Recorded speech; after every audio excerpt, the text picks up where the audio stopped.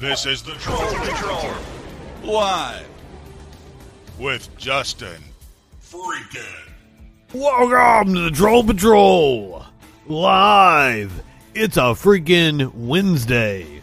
Let me verify that. Yes, it is indeed Wednesday. I never know. Sometimes I fall asleep on the couch in the middle of the day. When I wake up, I don't know what fucking day it is. It'll be like halfway between day and night. What do they call that? The dusk time? Like, oh shit, what day is it? That's just me. Welcome to the Troll Patrol, live. It's a freaking... Oh, I already did that part, didn't I?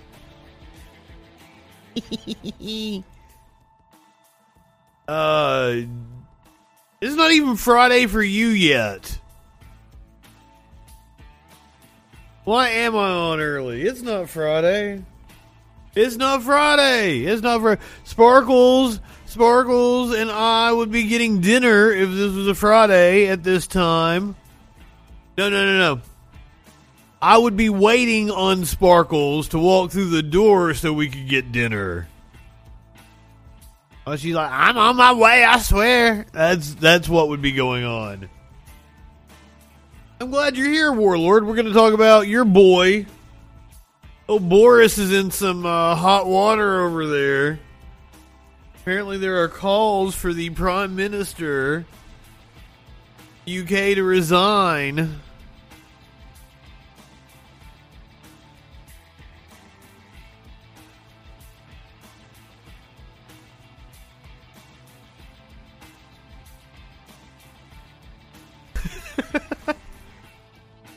Down with Boris.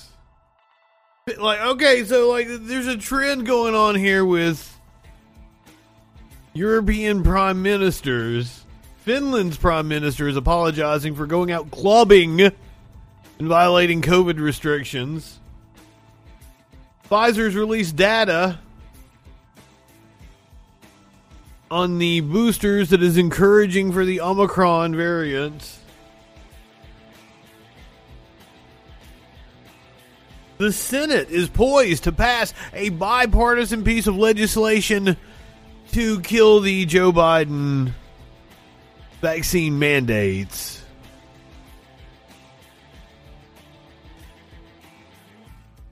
We're going to talk about the fight over Lauren Boebert and her anti-Semitic comments.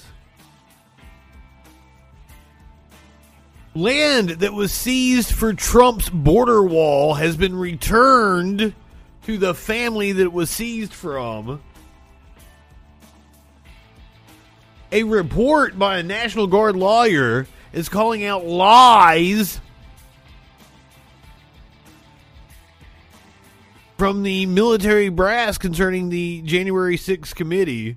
Apparently, Mark Meadows, the former chief of staff for President Trump, is going to be suing the committee over not wanting to testify. We're going to start off tonight. Oh, there's a lot of cop death on the show. Just so, like, straight up. Once we get to that section of the show, it's just like story after story after story. You thought the United States has calmed down and the cops haven't been killing people? Nah, they always killing people. We just happen to have a trove of videos to go through. The cops just killing people all over the country. We got one in Florida. We got one in New Mexico.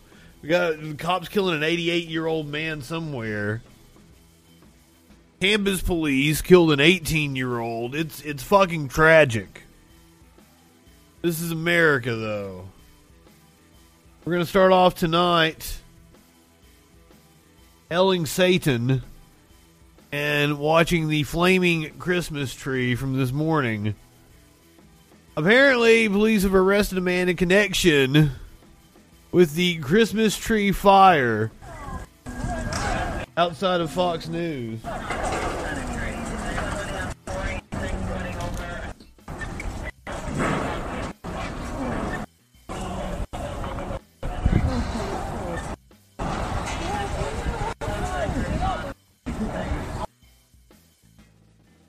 Yeah, I just got in the floor.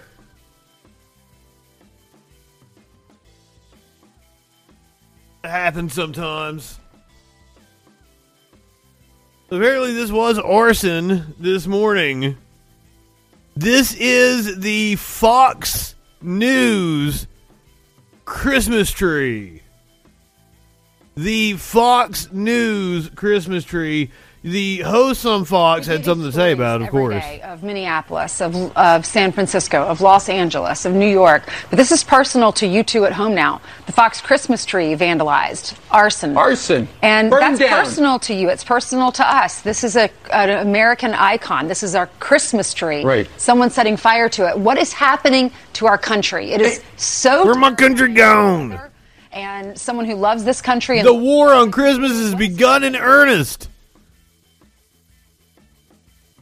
I'm sure it was all they talked about this morning, right? But think about it. Who, to Ainsley's earlier point, who sets a Christmas tree on fire? It's a tree that unites us, that brings us together. You're a mean one, Mr. Grinch. It's about the Christmas spirit. It is about the holiday season. An American icon sets it on fire. It's about everything that we stand for as a country. Freedom and being able to worship the way that you want to worship. It makes me so mad. Well, it does, but it goes to the larger issue of safety. And we have been talking for a very long time. This city has gone south when it comes to safety. We don't feel safe when we come to work in the morning. We don't feel safe when we go home at night. It's just one of those things. And when you guys are scared of fucking everything. We were talking about this yesterday. How through the years, people. Thousands, hundreds of thousands of tourists have come to New York City to celebrate the Christmas season, and they walk up. I just want to point out that there has been a slight uptick in crime over the last few years, but like still on historic averages, we're at low points. Like if you look at the graph going back to like the 50s, it's off the fucking charts, comes down, and now it's like ticking back up a little bit. Down Fifth Avenue and our street, Sixth Avenue. Kind of all we have left, right? And they look at the lights, and today there are no lights because somebody burned down our Christmas tree. I hope we put it back. I mean, I hope we put it back. I don't mean to laugh like it is like. And we got to do a sequel to the Christmas tree lighting. And I just think that Let's do another lighting. And I agree. The early indications are the guy's a psycho.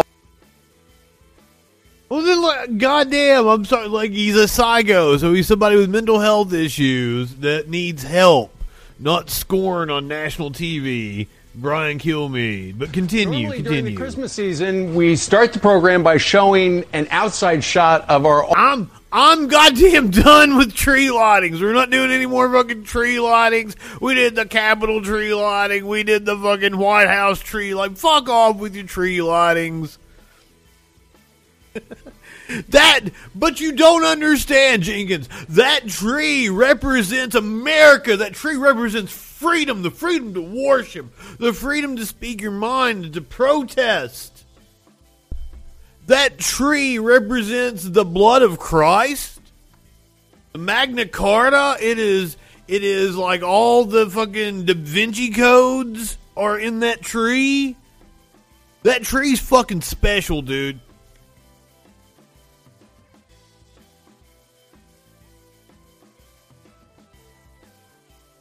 Do not degrade that tree. A fucking men.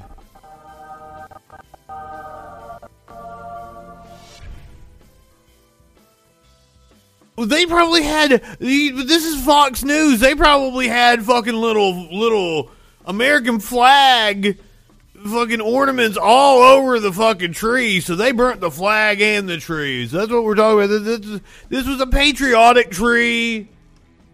This was a justice tree. It was more sacred to these fucks than the Statue of Liberty. All-American Christmas tree on Fox Square. But last night, shortly... See, it was an all-American Christmas tree. It was an all-American Christmas tree. Doozy just said it. Somebody... I'm not high enough for this shit. ...tree and lit it on fire. It's beginning to look a lot like arson. Right now, there is somebody who is in custody and is being interviewed by local police. Who sets a Christmas tree on fire? Who sets a Christmas Well, tree I mean, it's just part of the rampant, no city is safe. In Whoville, who sets a Christmas tree? Here you are at 48th and 6th, right in Midtown Manhattan. It has become a tourist attraction. Every year it gets more and more people, and just one psycho goes up, ignites this thing. Thank goodness we have very excellent security. Within 2 seconds, he was tackled to the ground. He was subdued, and then they find out that he's under arrest right now. Massive investigations through the night. It took place just after midnight. All night long.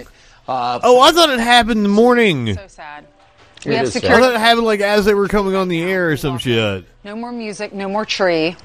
Yeah, I think it's... They stole Christmas! They stole Christmas from Fox! This city is so out of control. So out of especially control. in Midtown Manhattan. Yesterday we're City covering... we used to love. Right, but yesterday we're covering stories about raids in Pacific Palisades and Beverly Hills, California. And then in 48th and 6th, this is a tourist attraction. Look at it! Look at that! That tree was a patriot! That tree was a patriot. It would have given his life for Donald Trump. It would have marched on the Capitol on January the 6th. That tree would have given its life for this country. And they sit there and they have this one lunatic Grand Theft Christmas. penetrate in, and in a matter of seconds. Oh shit! No! I think Rockstar Games pulled Grand Theft Christmas this year with their definitive trilogy. That's just me. I was gonna buy it, but the reviews have not been good. Violent and property crime rates in the U.S. continue their long-term decline. Per new data from the FBI, the violent crime rate fell 28% between 2000 and 2019, while the property crime rate fell 42%. Declines happened under both Obama, Biden, and during Trump. You would not know that from listening to Fox News, where apparently, they are scared of fucking everything. And remember, I ain't Ducey, Kilmeade, what's the other? Ansley Earhart? Inslee Earnhardt? Braisdell raise hell. No. Ducey, Ansley, Kilmeade. There is a fantastic video from Dennis Prager of PragerU that will tell you all about how you can't live your life in fear. Dennis Prager's never been scared of anything. Ha ha ha!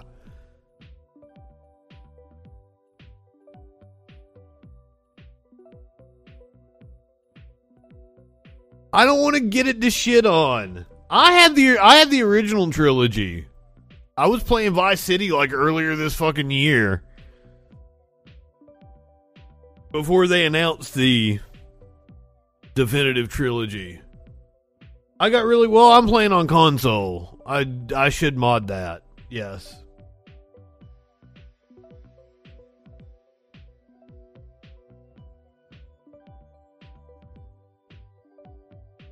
We watched a video last night about Dennis Prager talking about not living in fear. I think we've got another PragerU video for tonight. I'm not high enough. I'm sorry, Fox News, for laughing about your Christmas tree. My apologies. I really shouldn't, because I'm festive. I got my snowman bandana on because it's fucking freezing temperatures right now. We're not currently receiving precipitation, but it's cold enough to snow if we did. Got my snowman bandana on, and I got a hair in my eye. I can't get out. Not high enough for the shit.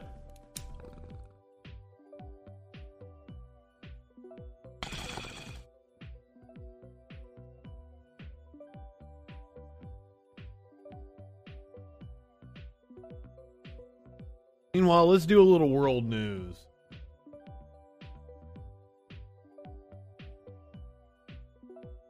That's the first I'm hearing about another stimmy. There have been clickbait headlines talking about stimulus checks, but what they're talking about is like a final round of the child tax credit payments that are coming on like the 15th. So, center-left Olaf Scholz voted in to replace Angela Merkel as the German chancellor. The new government takes office with high hopes of modernizing Germany and combating climate change, but faces the immediate challenge of handling the country's toughest phase of the pandemic. It is currently battering Europe right now, possibly driven by the Omicron variant. Das Grundgesetz und die Gesetze des Bundes wahren und verteidigen meine This Pflichten. is the swearing in earlier today, last night. I don't know when the fuck it happened. Time zones, how do they work? Like magnets.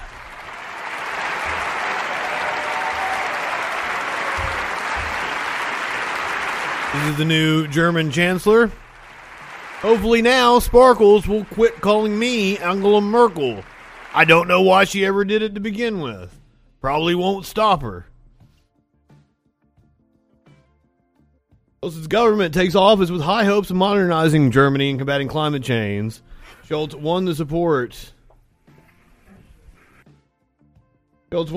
of 395 lawmakers on Wednesday. His three-party coalition holds 416 seats in the 736-seat lower house of parliament.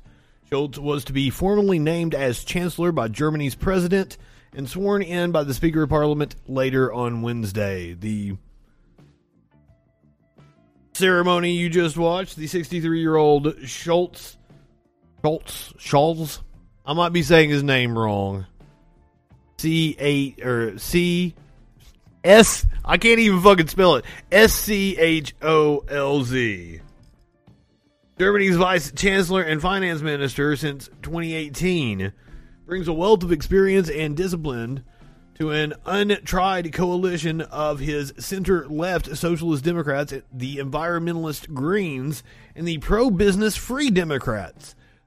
The three parties are portraying the combination of former rivals as a progressive alliance that will bring new energy to the country after Merkel's near-record time in office.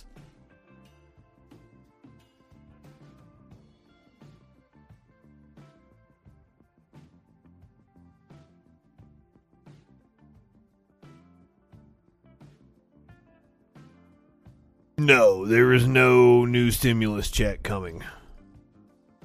I'm sorry to be the bearer of bad news, Adam. There are a lot of clickbait headlines going around about stimulus checks, and they're usually referring to the child tax credits that are going out.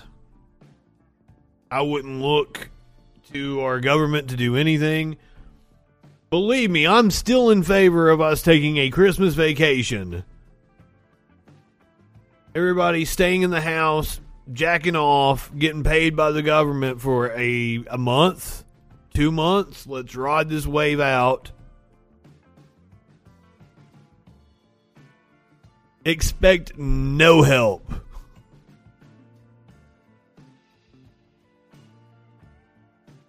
I try to avoid the clickbait myself. That's just me.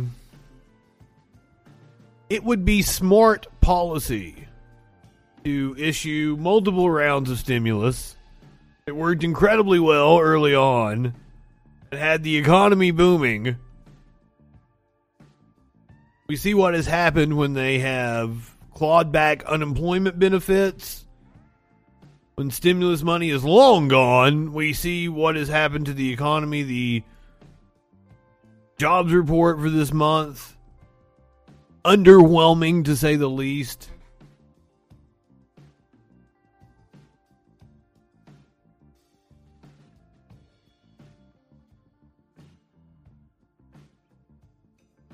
There's a lot of truth to what you say, Wolf.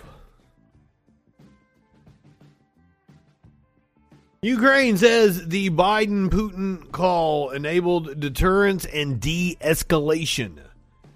Ukraine's foreign minister said on Wednesday that the country is open to better relations between the United States and Russia, noting that the recent call between President Biden and Russian President Vladimir Putin enabled deterrence and de-escalation. Contact itself serves as deterrence and de-escalation. Dmytro Kuleba said in a statement to Reuters, "We appreciate the crucial diplomatic engagement of the U.S. in efforts to bring Russia back to the table of negotiations." You know, I didn't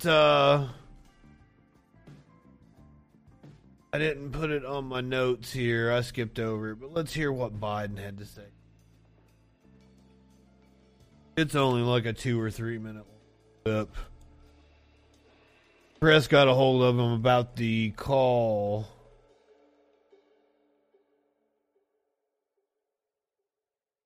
I think when he was getting on a plane to go to he was somewhere in the heartland today. Kansas, Missouri, some shit like that.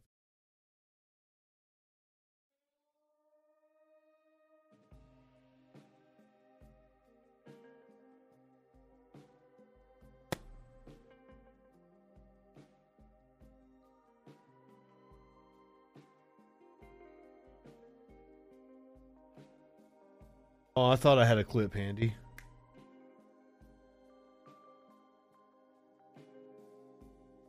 Not bad. It's probably stupid anyway. It's Joe Biden. You're gonna get a dose of Joe Biden. I've still got a clip of him on the list. Don't you fret. Instead, let's go check in on the Prime Minister of Britain.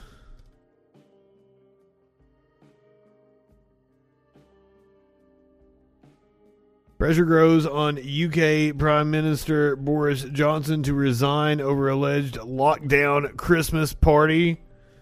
The Prime Minister denies that a party took place last December. UK Prime Minister Boris Johnson is facing calls to resign over reports that members of his staff attended a Christmas party last year while the country was in lockdown. The Daily Mirror newspaper reported that the party took place on December 18th, 2020, which would have been illegal under the coronavirus restrictions in place at the time. Johnson has denied the allegation. My God, if that was all it took to get somebody out of office here in the United States, shit. And video leaked to ITV News. You know, if we've got video, we gotta go fucking watch it.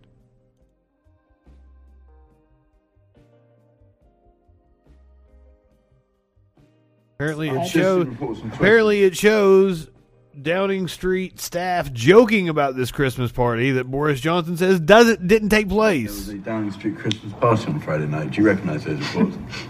I went home. Hold on.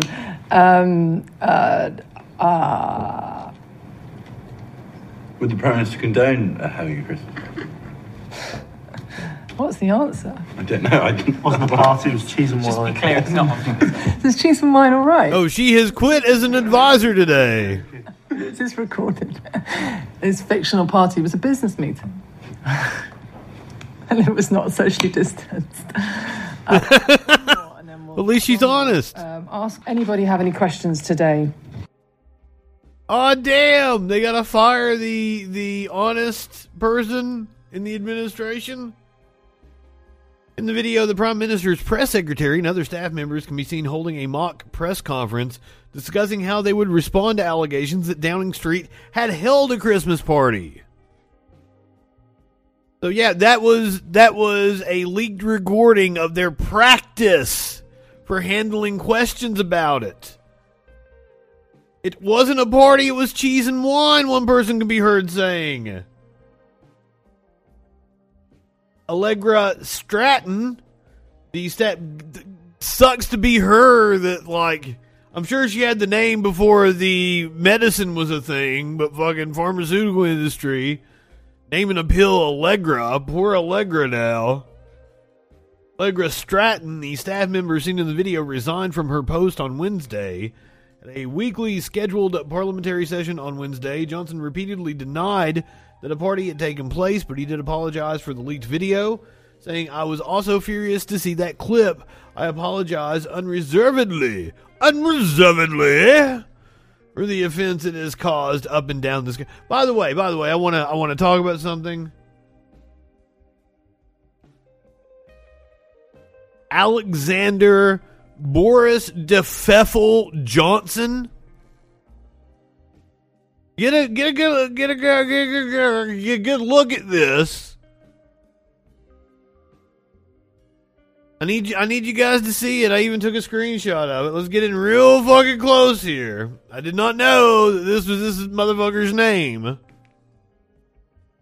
Alexander Boris DePfeffel Johnson. Alexander Boris DePfeffel Johnson. Am I saying it close to correct? The DePfeffel. I have no clue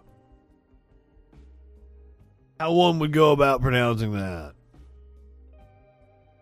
Well, he's nobody's ever called him by his full fucking name before?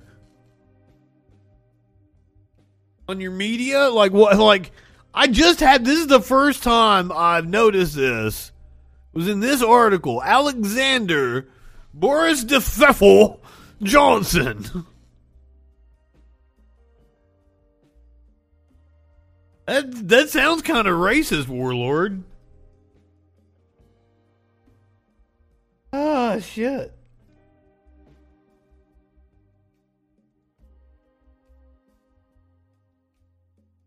So, who's this dude? Is it Keir Starmer?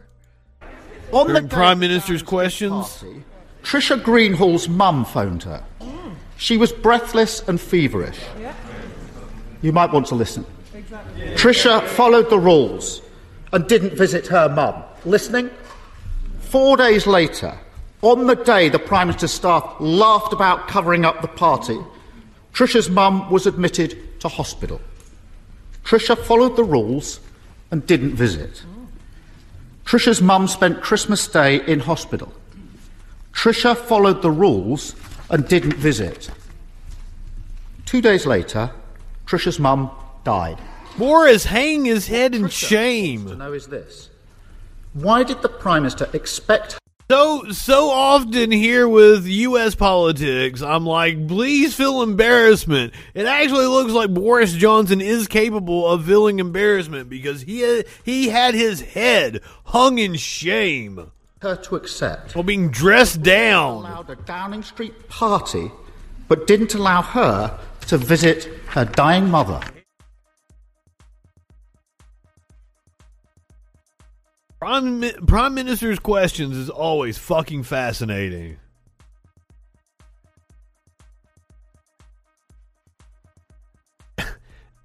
For some reason, this is not a isolated incident in the world, though.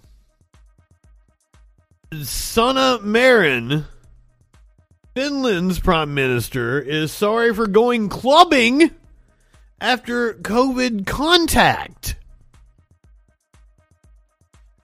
Finland's Prime Minister, Sanna Marin, has apologized for going clubbing after coming into close contact with the COVID-19 case. Apparently, she went on a night out in Helsinki on Saturday, hours after her foreign minister had tested positive. She was initially told that she did not need to isolate because she had been fully vaccinated, but later missed a text that advised her to do so. Critics questioned her judgment for not isolating until testing negative. The Social Democratic Prime Minister, who is 36 years old, said the text message that advised her to avoid social contact was sent to her work phone, which she had left at home when she went out clubbing. Nothing wrong with that. I am not shaming her for going out clubbing. I mean, other than the being irresponsible with the COVID, but she was fully vaccinated. When she saw the text on Sunday, she urgently sought a COVID test, and the results came back negative. At first, Ms. Marin defended her actions, arguing that she had followed the advice of her Secretary of State, who informed her about the COVID exposure. But in a Facebook post on Monday, Ms. Marin said she should have double-checked the guidance and used better judgment. I am very sorry for not understanding that I needed to do that, she wrote. Under Finland's COVID guidelines, anyone who is double jabbed does not need to isolate if they come in contact with a positive case. But the guidelines do advise people to voluntarily avoid social contact if they are waiting for access to a COVID test. Separate guidelines for government ministers and employees are also recommend limiting social contact immediately after exposure.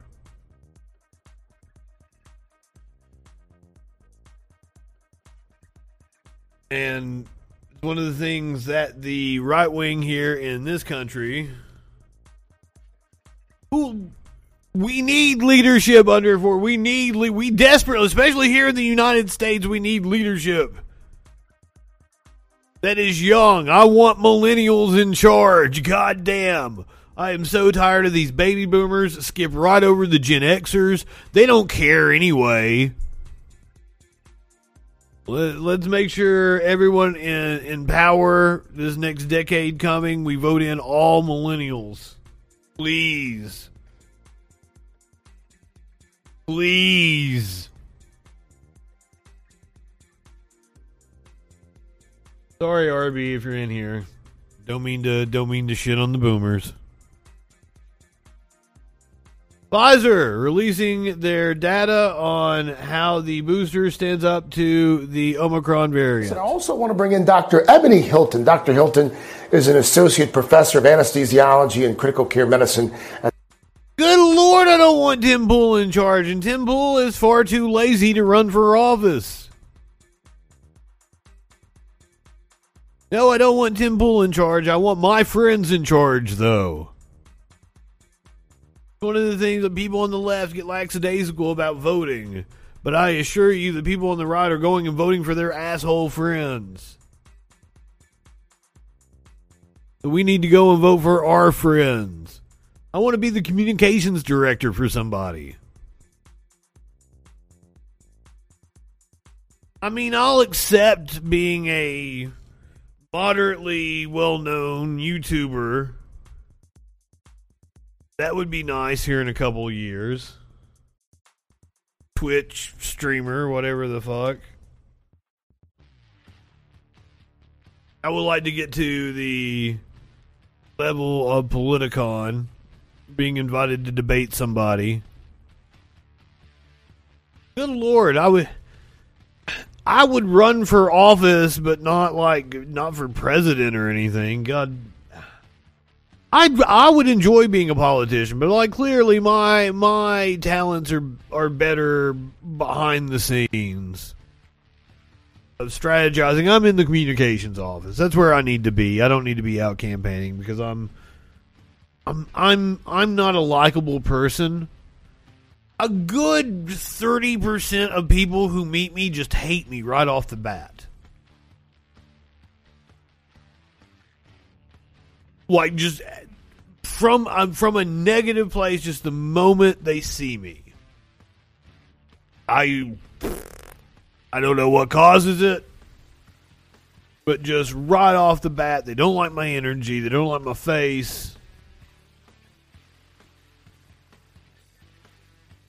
When I work a traditional job, when I'm in a workplace, there's usually some kind of a fucking tension with people.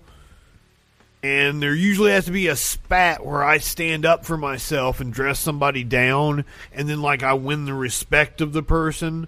Like that, you have to punch the bully kind of thing. I don't like it. But it comes with my face for some reason. Can't help it. It's like my energy I put out in the world. I like being over here doing my own thing. But I would be really good in a politician's communications office. And I would happily accept that job if anybody's listening that wants to hire me.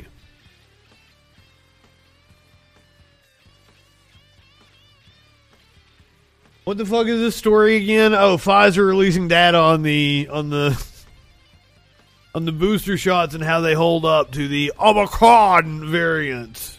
At the University of Virginia, she's also a medical contributor here on MSNBC. So, Sam, let me start. We got a couple of doctors here talking to us. Data out from Pfizer just a few hours ago as cases across the country are again on the rise.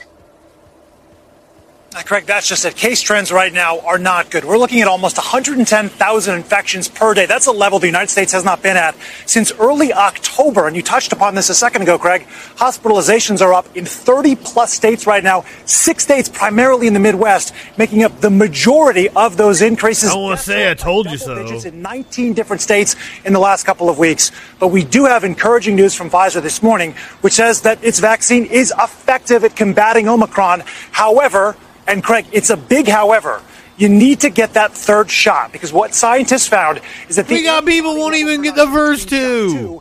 In shot 3 is a 25 times increase. So the third one is key right now, but that does bring you up to a level where you would be protected with that booster shot against infection, protected against this disease causing severe effects in your body. All of that really is reassuring.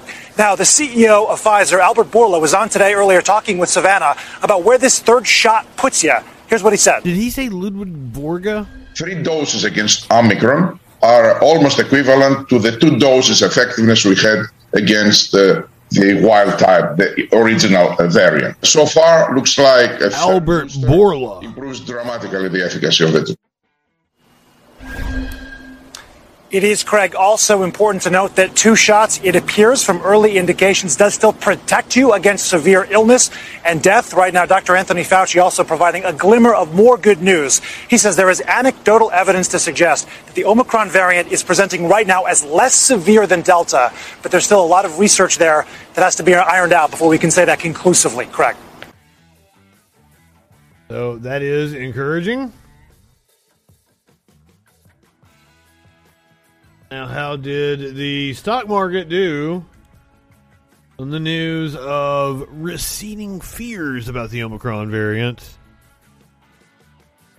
Apparently, trade was mixed. Major U.S. stock benchmarks were mixed on Wednesday following a massive Tuesday rally.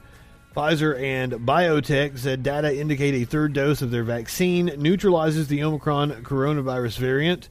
The S&P 500's rebound from the Omicron sell-off leaves the index up about 26% in 2021.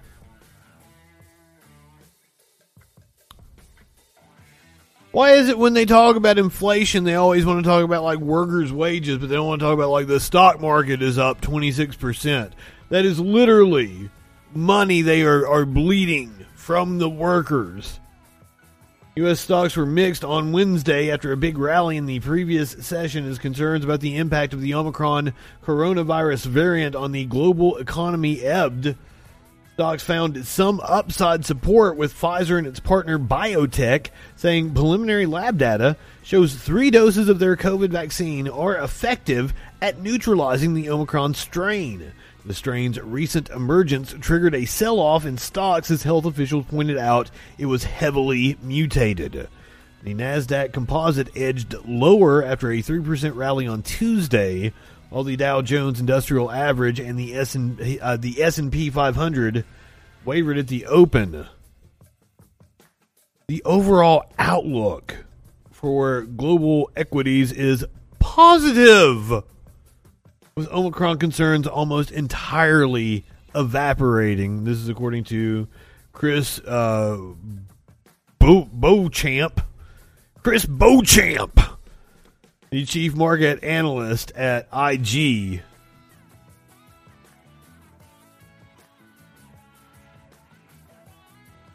Meanwhile, President Joe Biden out here in Kansas or Missouri or Kansas. I was right. I was correct both ways. It is Kansas City, Missouri.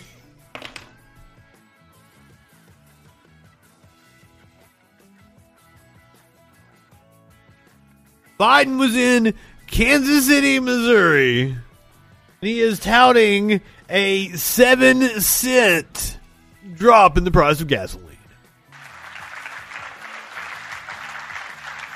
Well, I tell you what, we're in a situation where we've known that our infrastructure had problems for a long, long time. I don't think I could take one more phrase that's going to be infrastructure weak. But guess our what? infrastructure is weak. Infrastructure our bridges collapse regularly. No more talking. Action. 2 weeks ago, I announced the largest ever release of the U.S. Strategic Petroleum Reserve to increase the supply of oil to help bring down prices. He's trying to appeal to the neoliberal order. Around the world, other countries joined us. Nothing will fundamentally They're change. starting to reach drivers now. Today, the average price you're paying here in Kansas City is below $2 a gallon, $3 a gallon. It's down to $2.90 a gallon, 20% down from a month ago. National 20 cents, 20%. What? 125% chance of winning? Some Steiner math going on here, Biden. What the fuck? And you probably shouldn't have slipped up saying like, hey, you're paying under $2 a gallon. Well, that is totally not true. The average price you're paying here in Kansas City is below $2 a gallon, $3 a gallon. It's down to $2.90 a gallon, 20% down from a month ago. Nationally, prices are down 7 cents a gallon and continuing to fall. We're making progress. We're going to keep at it to ensure the American people are paying their fair share for gas, not being. Saudis want those weapons. Look, we never break. We never stop. We Americans always rebuild. Can't stop, won't stop. And we will rebuild this country.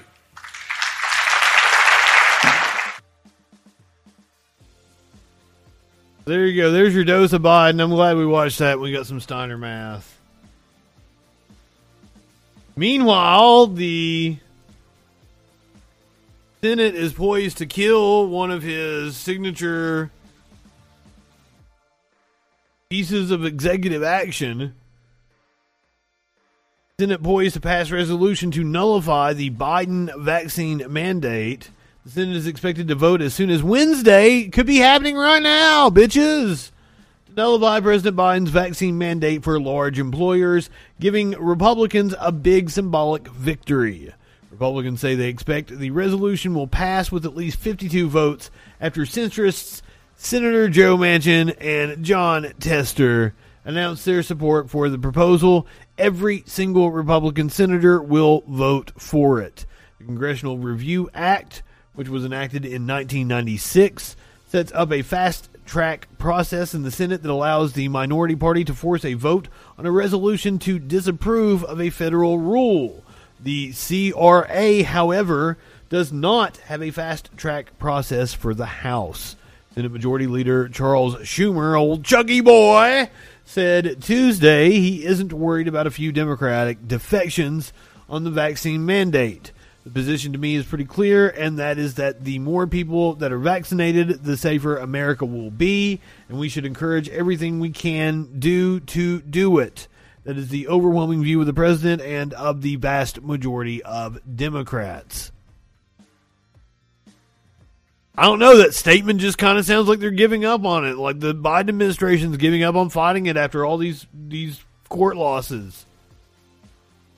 Not necessarily losses.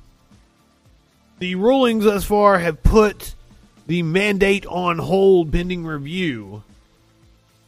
The Senate's anticipated passage of the resolution will set up a battle in the House, where Republicans plan to circulate a discharge petition to force Speaker Nancy Pelosi to schedule a vote on the resolution. I'm hoping to get another 2 or 3 Democrats on board. The lead Senate Republican sponsor of the proposal, Senator Mike Braun, told The Hill Tuesday before he knew that Tester would back the proposal. Tester on Tuesday said he was not a fan of vaccine mandates for private employers, even though he supports mandates for healthcare workers and members of the military. Manchin announced last week that he would vote for the Republican resolution, even though he just voted to defeat an amendment to a short-term government funding measure that would have barred the use of federal funds to implement Biden's vaccine mandate. Ron said there's a good chance House Republicans will get enough signatures on a discharge petition to force a floor vote in that chamber. Meanwhile, the Turtle Senate Minority Leader, Mitch McConnell of the Republicans, took to the floor today to lambast the liberal rhetoric, calls it a public safety issue. Now, in one final matter, the national murder rate just recorded its biggest jump. He did indeed cough. He said recorded its biggest jump. What is the year he's going to cite? The biggest jump in half a decade? It's the biggest. It's still at historic lows. We watched this earlier. We saw the data about violent crime rates. In more than a century. In some cities, homicides... Oh, in more than a century! All-time records. From Albuquerque to Milwaukee to Memphis to Des Moines, city officials reported more murders last year. Not far off of his birth year. In my hometown of Louisville, homicides this year have now broken last year's all-time record. All last year, liberal politicians... I would assume the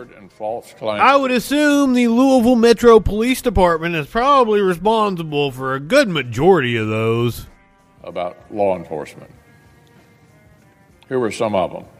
We need to completely dismantle local police. Here was another one. Policing in our country is inherently and intentionally racist. A left-wing messaging campaign has spent... I didn't know you were going to talk about this, Mitch, but yes, please stick around to the end of the show. I apologize in advance for the ungodly amount of cop death you're going to see later on. We'll get into it, though, Mitch. A year and a half trying to... By the way, he mentioned his hometown of Louisville. I'm sorry to cut off the Turtle yet again. Mentions his hometown of Louisville. Did you know that the Louisville Metro Police Department was found raping kids in their Explorer program? They were raping kids in their Explorer program, and the entire department covered it up. That was in your hometown, Mitch McConnell. Now, do you want to talk about policing? I would love to talk about policing with you, Mitch McConnell. Enforcement and policing. A network of liberal district attorneys around the country are matching their rhetoric with incredibly soft-on-crime practices behind the scenes. And the predictable result of all this has been a collapse in public safety. For example, last month, a man killed 6 people and injured dozens more at a Christmas market in Wisconsin. Just weeks after he was released, listen to this, just weeks after he was released on bail for another set of violent charges. This criminal had already been arrested and locked up in neighboring Milwaukee County, but he was let out by a liberal DA who remarked several years ago that, quote, "Is there going to be an individual I divert or I put into a treatment program who's going to go out and kill somebody?" Well, you bet. Guaranteed. It's guaranteed to happen. It does not invalidate the overall approach. Stunning. That's now a whole bunch of grieving families in this Wisconsin city who have strong feelings about that, quote, approach. Here's a headline from New York City just this week, quote, "Man busted for assault set free, allegedly beats 2 random New York City women, then cut loose again. Smash and grabs, flash mob thefts, and carjackings are flash mob thefts in multiple." That sounds fun. Are they singing while they do it? Democrats just want to keep getting weaker on crime and softer on public safety. We expect to vote today on the nomination of Rachel Rollins to be U.S. Attorney for Massachusetts. Ms. Rollins has spent years in her current job as a DA pushing the idea that the state should wipe entire categories of crimes off the list of things worth prosecuting. She'd Yeah. rather her office not go What, after like drugs? Yes. shoplifters or even those found possessing drugs with intent. Some turtle. Just some random turtle This wearing a suit on the floor of the Senate. Should have earned the nominee a pink slip. Instead, President Biden's giving her a promotion. I would urge all senators to vote no. Law-abiding. Unfortunately, the Republicans killed the nomination of They don't want city jail. the one cool nominee that Biden had. And they need leaders who will defend the rule. Even the Hill was like, we can't take any more Mitch McConnell. We got to cut him off. For the past 2 years. We're not going to let him talk anymore. No. We're going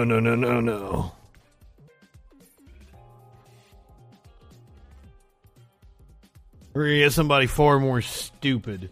We're going to go to the House.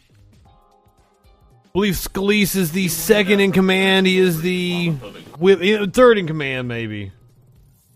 Representative Steve Scalise, he is the House Minority Whip. He is asked about Lauren Boebert's Islamophobic comments towards Representative Ilhan Omar. Do you believe that Representative Boebert's Islamophobic comments about Representative Omar were wrong? Well, first of all, if you look at what Lauren Boebert said, she came back and apologized. And I do think this gets lost too often because we... She did not. She actually demanded that Representative Omar apologize to her. We've had members on both sides that have said things that we disagree with.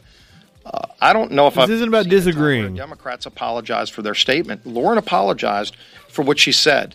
And the fact that on the Democrat side, they want to only go after Republicans. They don't even ask their own members to apologize for things that were said, let alone go after their members. They want it to be a one-sided thing. And I think that's... Like, is there no memory in politics? They fucking censured Ilhan Omar. You fucking piece of shit. Oh, but the Democrats, they never go after their own. And they didn't even, they shouldn't have. And Ilhan Omar apologized for the phrasing she used. That was the only thing wrong with it. That she used phrasing that evoked Jewish tropes. But what she said was 100% benign, was not anti-Semitic, was a critique of lobbying in politics. And I think his framing of it in and of itself is Islamophobic, you piece of shit. To apologize for things that were said, let alone go after their members. They want it to be a one-sided thing. And Al Franken, Katie Hill, so many have apologized, resigned, had dignity. What they see wrong, as we do. But when a member apologizes, I think you ought to respect and appreciate that, and ultimately call for a higher standard. But it starts with the members themselves acknowledging if they said something that they shouldn't have, to come and apologize for it and then move on. So appreciate that. But she totally didn't apologize. By the way, I'm actually going to agree with something Dan Crenshaw says here in a little bit, so strap yourselves in for that one, bitches. Let's listen to Representative Alexandria Ocasio-Cortez talk about the House Minority Leader, Kevin McCarthy. Presley, for your leadership on this issue, which is always so steadfast and consistent. But I must say, because Presley is a badass. She is supporting legislation to censure Lauren Boebert. This shouldn't need a press conference. We shouldn't need to be gathered here today. We shouldn't have to be asking for the bare minimum of protection and respect of our colleague, Representative Ilhan Omar. You know, I think a lot of times people deduce these threats and the result of what happens from this incredibly violent, incredibly racist rhetoric that is accepted. And I would argue at this point, the pattern is now established that Leader McCarthy encourages and is accepting of this. Violent. Let's not overlook her Christmas card. Merry Christmas from the Boberts, where all of her children are fucking armed like psychopaths. Maybe that's her pedophile husband or sex offender husband or whatever. Is her husband not in the picture? Is he afraid to be on camera with her? Fucking wow. Targeting, particularly of women of color in the United States Congress. People think this is just emails. And Boebert couldn't even be original. Like, she saw Representative Massey do it. It's like, oh, I can do that too. That's smart. Let's do that. Let's do that with our Christmas cards. It'll make the libs' heads explode, and I'll get a spot in the news cycle because of it. Seriously, that's exactly what she thought. Just angry voicemails, because the people inflicting this kind of violence and aggression do not have to live with the consequences of it. They don't have to ride around in a 20,000-pound armored truck and need 6 people to go with them just so that they can go to the grocery store. Because so many people are now trying to target a member due to the Republican caucus's acceptance of this targeting. I mean, they already shot a representative in the fucking head. Shot her in the head. Because Representative Gosar... They shot Gabby Giffords in the head. The motherfucker Steve Scalise, who refused to call out the Islamophobic rhetoric, he was shot at a fucking congressional baseball practice ground, some bullshit. They made a big deal about how it was a Bernie supporter. This about trying aired something incredibly violent. We all know what happened. And almost the entire caucus voted to protect him except for 2 Republican members. Yeah, fuck Gosar, too. Are we surprised at this escalation now? At this targeting of Representative Ilhan Omar? Because this mirrors what is happening in our society, where the most vulnerable people and most vulnerable communities whose bigotry, when it's directed at them, is most often dismissed. That it starts... He is a dentist. And when we accept that and look the other way and don't enforce the same rules for everybody, it will make it worse. I represent thousands of young women. I represent thousands of Black, Latino, and Muslim communities and immigrant communities and refugees in New York City. So many women will have their hijabs ripped off on public transit because of the example that Leader McCarthy and the Republican caucus is setting right now. We have a responsibility to show this country that bigotry is unacceptable, and to treat the hallowed halls of this Capitol with the bare respect that any corporate HR office would do anywhere else in this country. This shouldn't be about politics. This shouldn't be about Democrat or Republican. This should be about what is completely unacceptable in any context anywhere in this country. Representative Boebert, whatever her intentions may be for her racism and flagrant bigotry, needs to experience self-aggrandizement her actions, whether she's seeking it out or not. Because when we inconsistently apply consequences to bigotry, we invite... And here's the sad part. Is even if, like, let's say she's defeated in next year's election, she doesn't return to Congress, she's still going to be a darling of the right. She's got a pretty face. She can string together sentences. She can sit and talk on a podcast for 3 fucking hours. I didn't say it would be coherent, but she can talk. She can present herself to a camera. She's going to be just fucking fine. Fortunately, I would hope she goes the way of Sarah Palin and is shunned by polite society, but I don't think it's going to happen. Did she? I can't believe, Dustin, we're on the same wavelength here. Last I saw of Sarah Palin, we played a clip of her, I want to say around the election last year.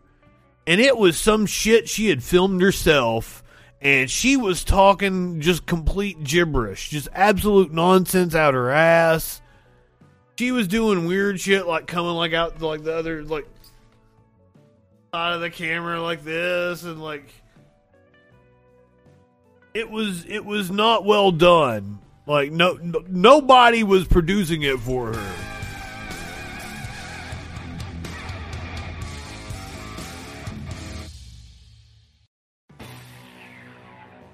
Maybe she was trying to be TikTok-ish with it or something. I don't fucking know. But it was pathetic. And I'm like, yeah, that's what you should be relegated to. After I had to learn your fucking name out of nowhere back in what? August, September of 2008. Oh. What a different time that was. I was dating the crack whore during that election.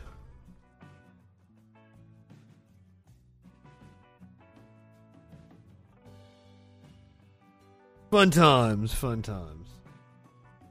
For people to test these boundaries. It's pretty simple.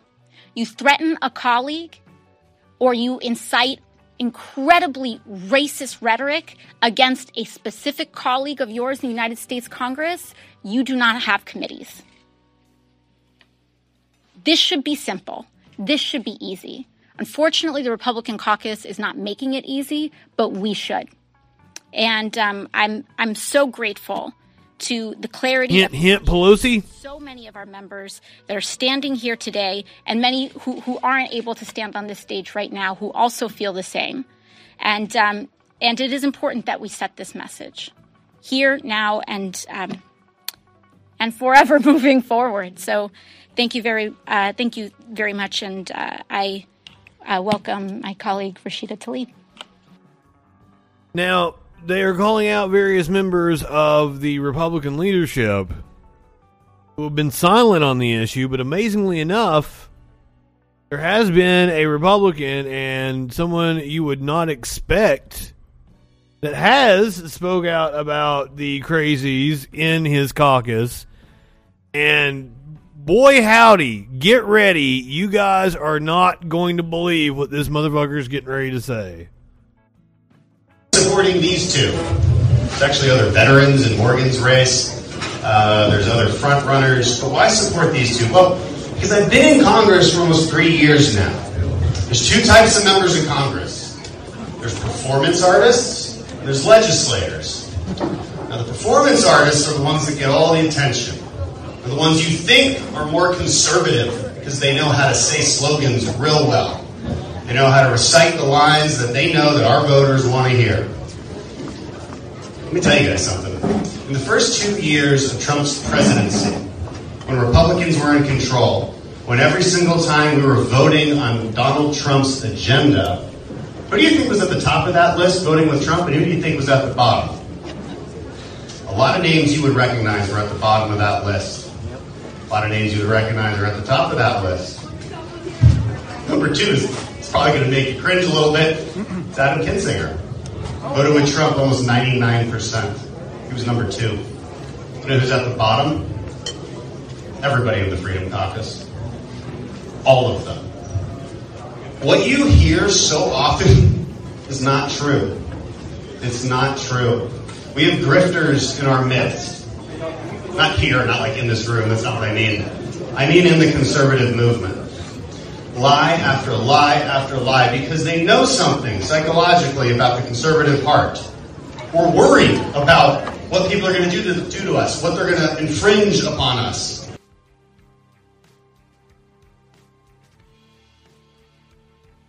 Dan Crenshaw, who, by the way, I would give everything I own to piss in his open eye hole. Representative Dan Crenshaw just told the truth. Called out the entire Freedom Caucus. That's your Gosar, that's your Boebert, your Marjorie Taylor Greens, that's your Matt Gaetz. Called them performance artists.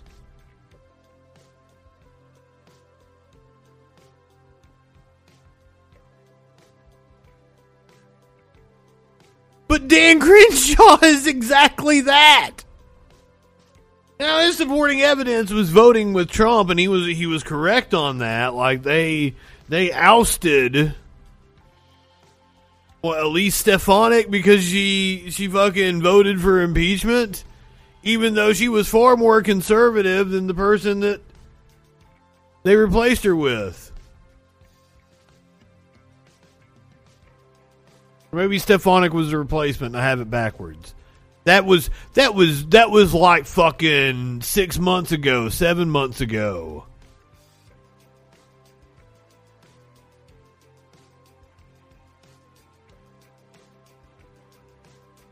I'm amazed. I wish Dan Crenshaw, may I remind you, he did this whole fucking commercial where he jumped out of an airplane and like shot up an Antifa car or some shit as a campaign ad during the election last year. This motherfucker is talking about performance artists.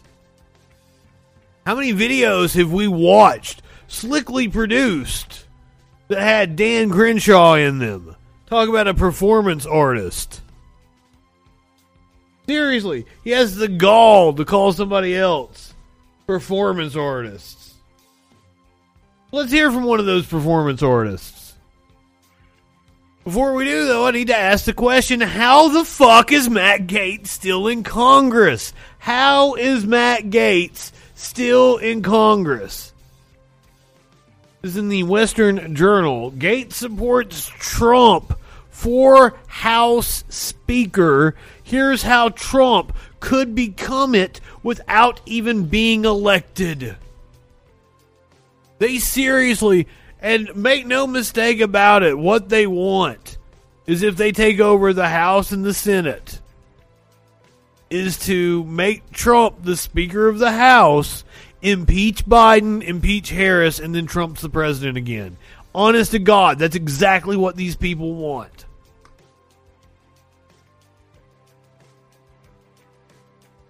Here's where he says it. Oh shit. If you do retake the House, would you want ex-President Trump to be the Speaker? I would. Have you talked to him about it? I have. And what did he say?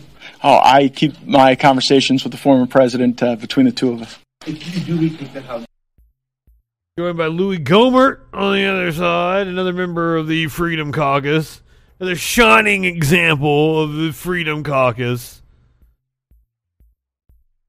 Apparently he posted it. He posted the clip we just watched with the hashtag Speaker Trump.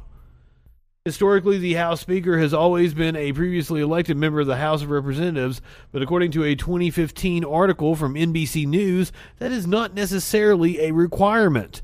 The U.S. Constitution states that the House of Representatives shall choose their Speaker and other officers.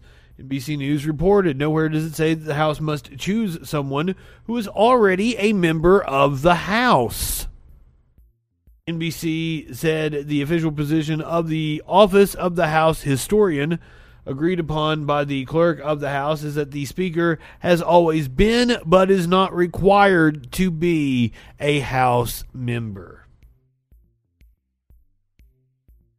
These motherfuckers scheming. Is he even going to be around? Are you going to see the next Congress, sir?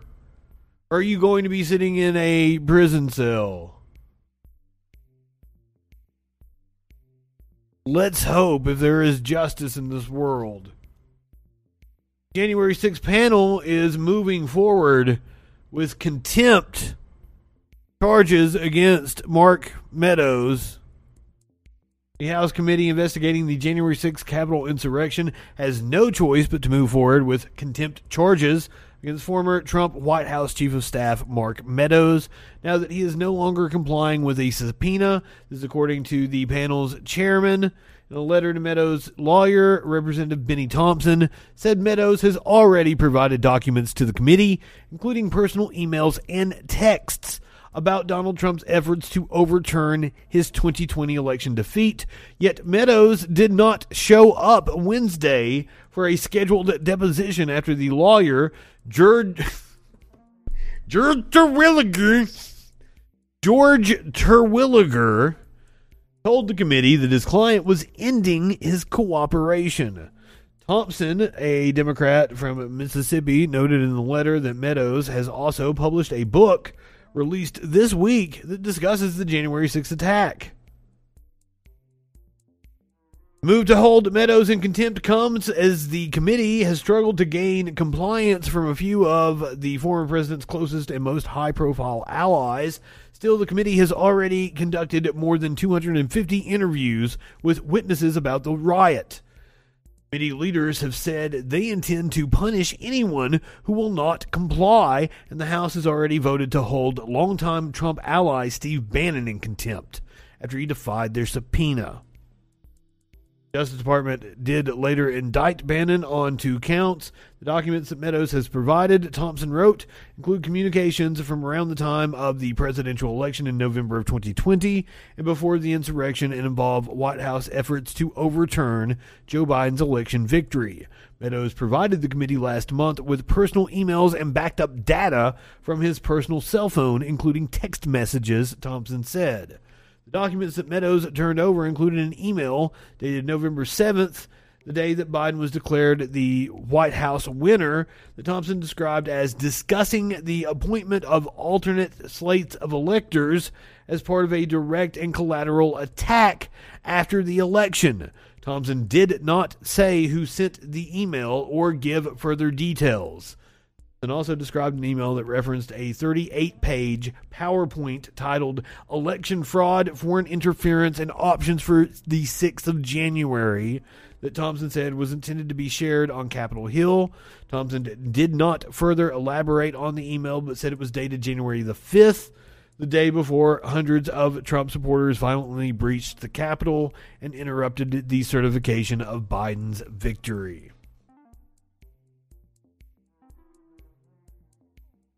Speaking of which, interesting development. And if I was a conspiracy theorist, it'd make me go, Michael Flynn's brother lied to Congress in Capitol riot testimony, according to an ex-aide to a top D.C. National Guard general.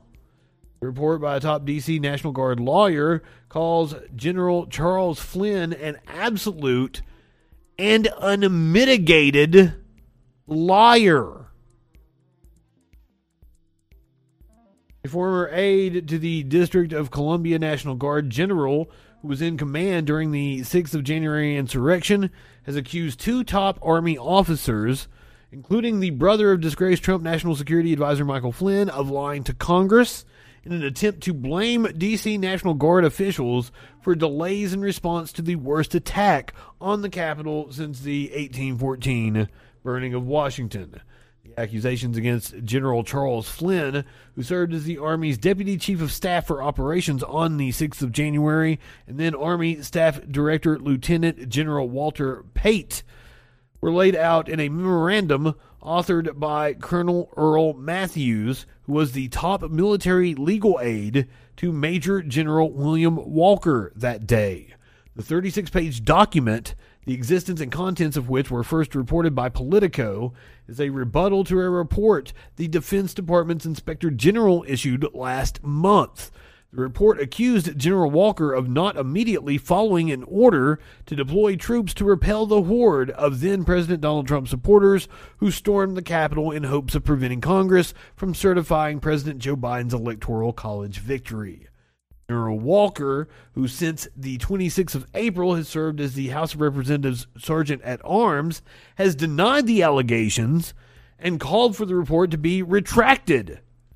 The motherfucker is serving at the behest of the Democrats as the House of Representatives Sergeant at Arms.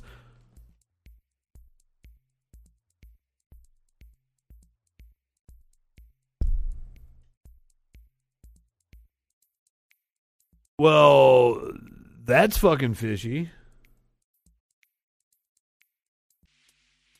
Memorandum by Colonel Matthews, a Harvard and Georgetown University educated lawyer who served in top Pentagon and National Security Council roles during the Trump administration and holds graduate degrees from the National Intelligence University and Army War College, supports General Walker's version of events which match a Defense Department chronology compiled by Army note takers. The memorandum alleges that the Inspector General's report is replete with factual inaccuracies and singles out General Flynn and Pate as absolute and unmitigated liars who repeatedly and deliberately made false statements under oath during a June the 15th appearance before the House Committee on Oversight and Reform. In his June testimony, General Pate recounted a conversation which he said occurred between then Army Secretary Ryan McCarthy and General Walker during a conference call in which Mr. McCarthy allegedly ordered him to prepare a quick reaction force of soldiers to aid Capitol Police at 2:30 p.m. that day. Immediately upon hearing the frantic request for assistance, Mr. McCarthy asked General Walker how quickly the 40-member QRF could respond. General Walker stated the QRF could be ready to move in 20 minutes. Mr. McCarthy directed General Walker to prepare to move the QRF to the Capitol building and support the U.S. Capitol Police, but to remain at the Armory until he confirmed approval from Mr. McCarthy, General Pate recalled. According to Colonel Matthews, who still serves in the D.C. National Guard's office, the staff of Judge Advocate, General Pate's recollection was drawn from whole cloth and did not occur, and was one of many repeated false or misleading statements he made during his appearance before the committee that day. Eyes of a ranger.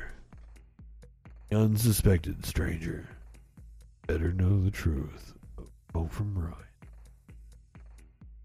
As the eyes of a ranger are upon you. If Chuck Norris can sing it, I probably did it better than he did. Because Chuck Norris is not a good singer.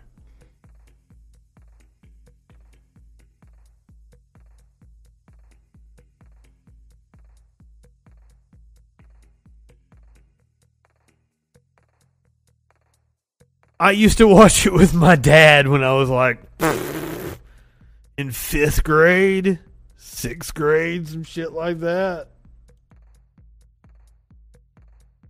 I really enjoyed it at that time. I'm not gonna lie. I liked me some Walker Texas Ranger back when I was in 5th grade. And like, I'm gonna lay something on you here. When I was a kid, I always thought I wanted to be a cop. No shit. Until like my teenage years, I thought I was gonna be a cop. I wanted to be a cop because I always played cop when I was a kid. I would make my Legos into toy guns, and I would play cop. And I look back on it now. Here's the thing: as I was playing cop, I played all different kinds of cop, superheroes and shit. But every time I was playing when I was a kid, I had intro music. I would cut and go to commercial break. I was always a broadcaster. I watched a lot of cop shows. You know, that was the big thing on fucking CBS. There was Nash Bridges and fucking Walker Texas Ranger and fucking all that fucking shit.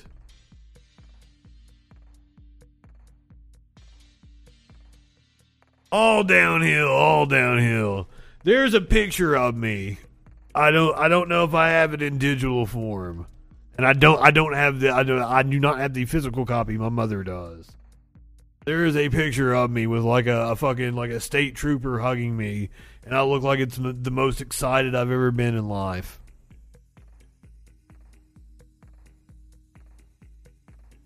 Gave me a little badge. I wore that badge to school every fucking day. Yeah, all downhill, because you're gonna see plenty of fucking shit gonna make you hate some fucking cops. I told you that heartwarming story, but like, we're not far from like some really shitty fucking stories, some horrendous videos we're gonna watch. Let's go down to the southern border. Things I always like to point out when people talk about the stupid ass border wall was that there's people that live on the fucking border. And they actually seized some land from this family, and finally they're going to get it back. Federal government to a Texas family. Now, that land was taken through eminent domain under former President Trump for construction of the proposed border wall. Ileana Diaz live with details of the agreement between the family and the administration. Ileana? Adrian, well, this is a major victory for the family. They've been fighting to keep their land since 2018 when plans for Trump's border wall became more of a reality. And now that family is finally getting to keep their land. And this is a Cavazos family. The family thought former President Donald Trump leaving office meant this legal battle would end, but their property was still seized earlier this year for border wall construction. In April, a judge ruled the federal government could take immediate possession of the land. This process started in 2018 during the Trump administration when officials moved at a faster rate to obtain land along the Texas-Mexico border to build more barriers there. Now, 9 months later, the Biden administration is returning the 6.5 acres of land to the Cavazos family. Their property is in Mission, Texas, along the Rio Grande, and the family has owned it for generations. Now, the Texas Civil Rights Project is a nonprofit that is representing this family, and they tell us that the family says they are extremely grateful for this positive outcome. Adrian? They have a Mexican name, so like there's all kinds of families that live there along the border that have family on both sides and want to be able to cross freely to see their fucking family. It was always stupid to build the stupid fucking wall. Content warning on this one because it's going to piss you off. The Biden administration is returning to a Trump-era policy of telling migrants to remain in Mexico. Let's get the deets. No one does it better on stories like this than Miss Amy Goodman over at Democracy Now! Gonzalez, as we look at this very controversial move of the Biden administration, which has resumed the Trump-era Remain in Mexico policy that forces non-Mexican asylum seekers who arrive at the southern U.S. border to wait in Mexico while their cases are resolved in U.S. courts, a process that can take months or even years. Human rights advocates who monitored the program's first day under Biden on Monday said they already witnessed U.S. Border Patrol officers turn away several people who tried Even the migrants are excited for Spider-Man. A group of former immigration judges released a statement condemning the return of the program as the, quote, antithesis of fairness. Between 2019 and 20, Trump officials used the Remain in Mexico policy to force nearly 70,000 asylum seekers to wait in parts of Mexico the U.S. government knows are extremely dangerous. A report by Human Rights First tracked more than 1,500 murders, kidnappings, rapes, tortures, and other attacks on asylum seekers returned to Mexico under the policy. This is an asylum seeker named Eduardo, who described how he was kidnapped and held for ransom after he was forced to wait in Mexico by the U.S. government. Well, we were 20 adults, children, women, and their children. A pregnant girl who came with her child laying on the ground. The poor girl cried and cried. We were all traumatized. They had us, and they said, whoever doesn't pay us, we will kill you. Or we will cut your fingers off, one by one, until your family finds a way to pay us. I thought about my son and my wife who are waiting for me. I left Nicaragua to save my life, and I almost lost it here. President Biden initially halted Trump's Remain in Mexico program shortly after he took office, fulfilling a campaign promise. But he kept in place Trump's Title 42 policy, allowing the U.S. to continue mass expelling asylum seekers without due process, citing the pandemic as That's what they've been carting off the Haitians with. December. It's a matter of setting up the guardrails so we can move in the direction. I will accomplish what I said I would do. A much more humane policy based on family unification, but it requires getting a lot in place and requires getting... It really is like the meme where like you just put a fucking like a rainbow sticker. It's a matter of it will get done. And a BLM sticker on the bomb. It's not going to be able to be done on day one. Would you say to immigration? What would you say to immigration advocates then who say maybe you fuck it, doubt. It might take too long. Or it sounds like you're saying you need to be patient. Look at me. I've never told them anything I haven't done. Now, the Biden administration says it has no choice but to reinstate the Remain in Mexico program, formerly known as MPP, or Migrant Protection Protocols, after a federal judge in Texas ordered the revival of the policy as part of a lawsuit brought by Texas and Missouri. But critics note Biden has not just restarted MPP, he's expanded it to include asylum seekers from the entire hemisphere, including Haitians. For more, we're joined by Kenji Kazuka, Associate Director of Research and Analysis for Refugee Protection at Human Rights First. Welcome to Democracy Now! So the program, Kenji, just went into effect yesterday. The new Remain in Mexico program. Explain who is forced to stay in Mexico and the dangers that they face and what Biden can do about it. Thanks so much for having me, Amy. That's correct. The policy Remain in Mexico, which is officially called the Migrant Protection Protocols, but of course has nothing to do with protecting migrants and has everything to do with deterring people who are seeking protection from even attempting to seek asylum in the United States. It was officially relaunched yesterday, and this morning, one of those newspeak terms, Ciudad Juarez, waiting for the first group of asylum seekers to be sent back to Mexico.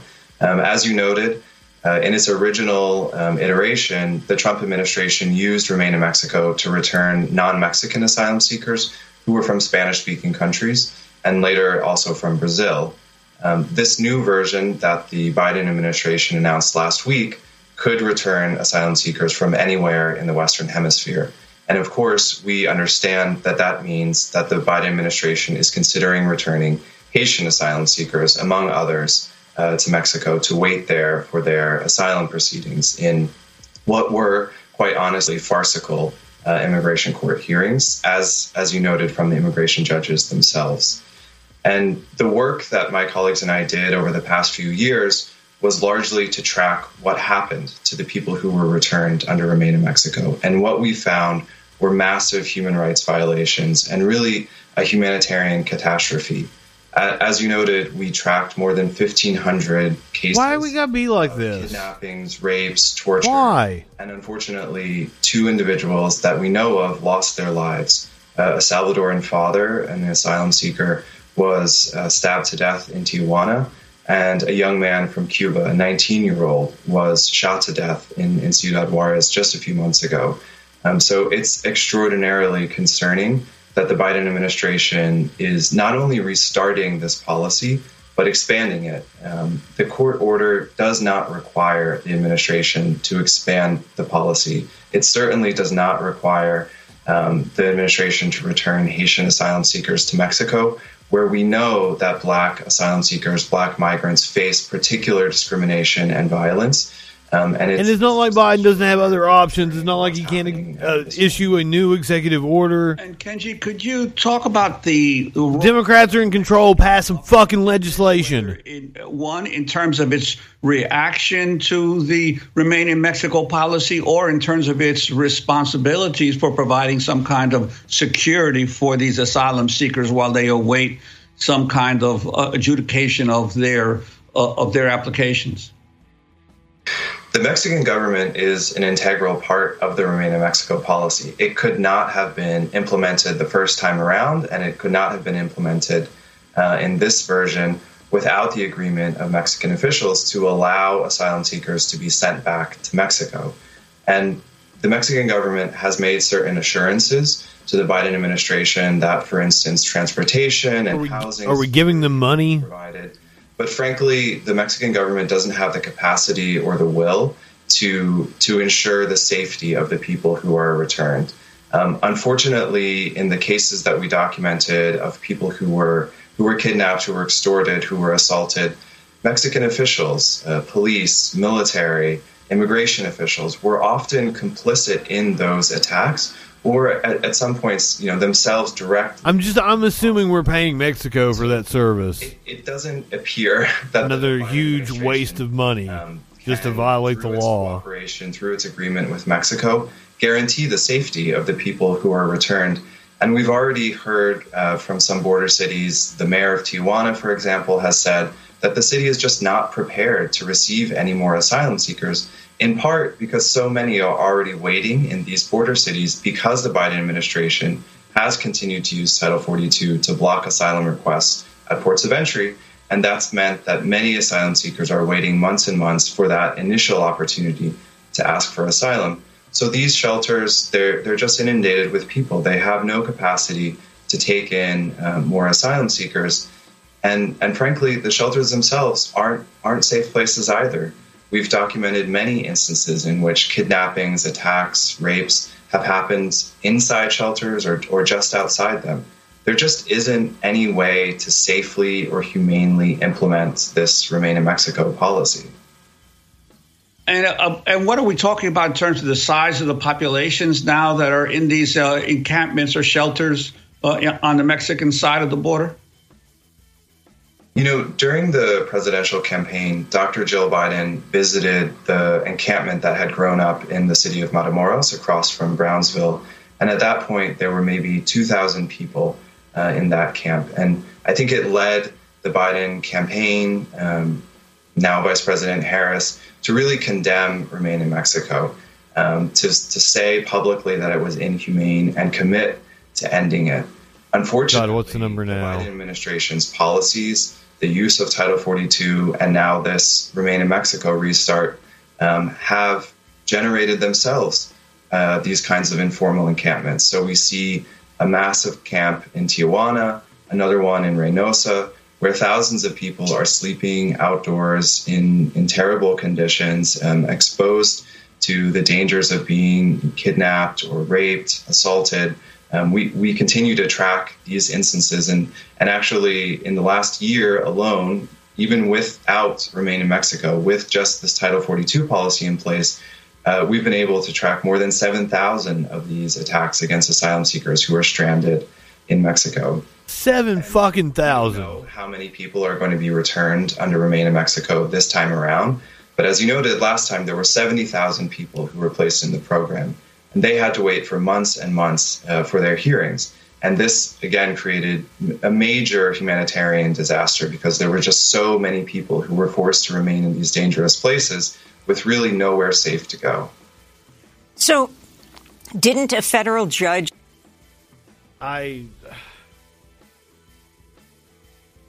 Fucking depressing.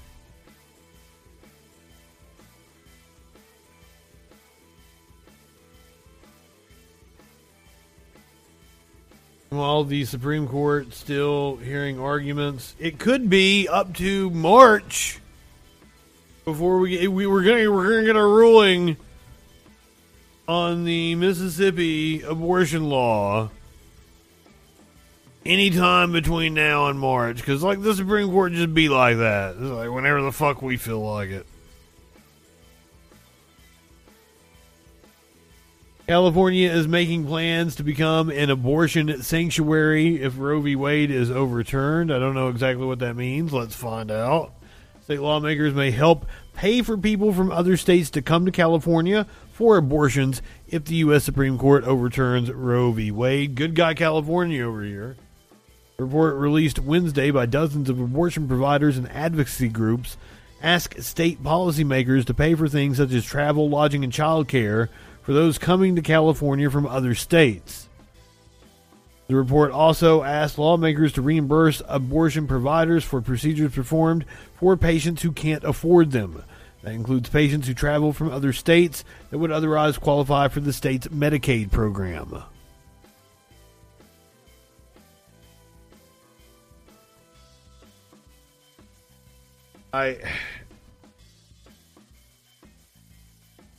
There's gonna be a huge fucking backlash to this kind of legislation. That's for fucking sure. But apparently the report has the support of top legislative leaders and Governor Gavin Newsom. The report was released a week after the Supreme Court heard arguments regarding a landmark abortion case out of Mississippi that has the potential to roll back the precedent set in Roe v. Wade. Legal analysts agree that the justice's line of questioning indicated that when the court issues a ruling later next year, it will allow states to take further action in restricting abortions. Almost certainly. My money's still on. They're going to allow this Mississippi law to stand. They're going to say that Roe still stands in theory, but it won't.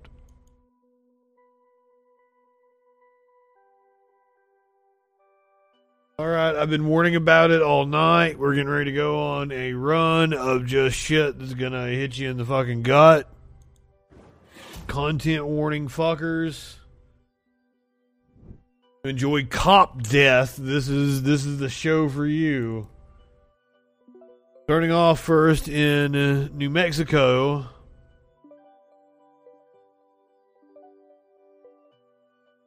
This is from officer.com here. But the reason I used it is because the local story that they're citing here that has the information didn't have the video, and they had the video, and it also had the local. So what we're reading from is the Albuquerque Journal, which is reputable. They even cited the author here, but they put the video with it, and we're on officer.com. Just because I had the video handy if I did that. 18-year-old who was shot by a Bernalillo. Hold on.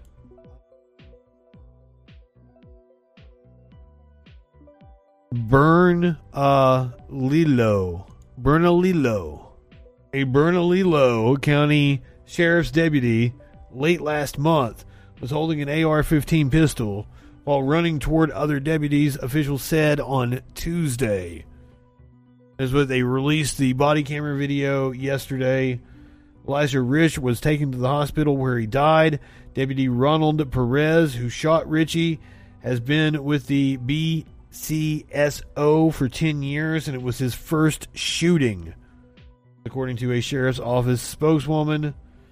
And he has returned to work, apparently, from being on administrative leave. This is the body camera video of the incident. Hello, I'm Bernalillo County Sheriff Manuel Gonzalez III. This critical incident. I don't want your commentary. Involved shooting in the area. The deputy stopped behind the vehicle after the driver crashed into a fence at the intersection of Edith Boulevard and Aconda Road Northeast.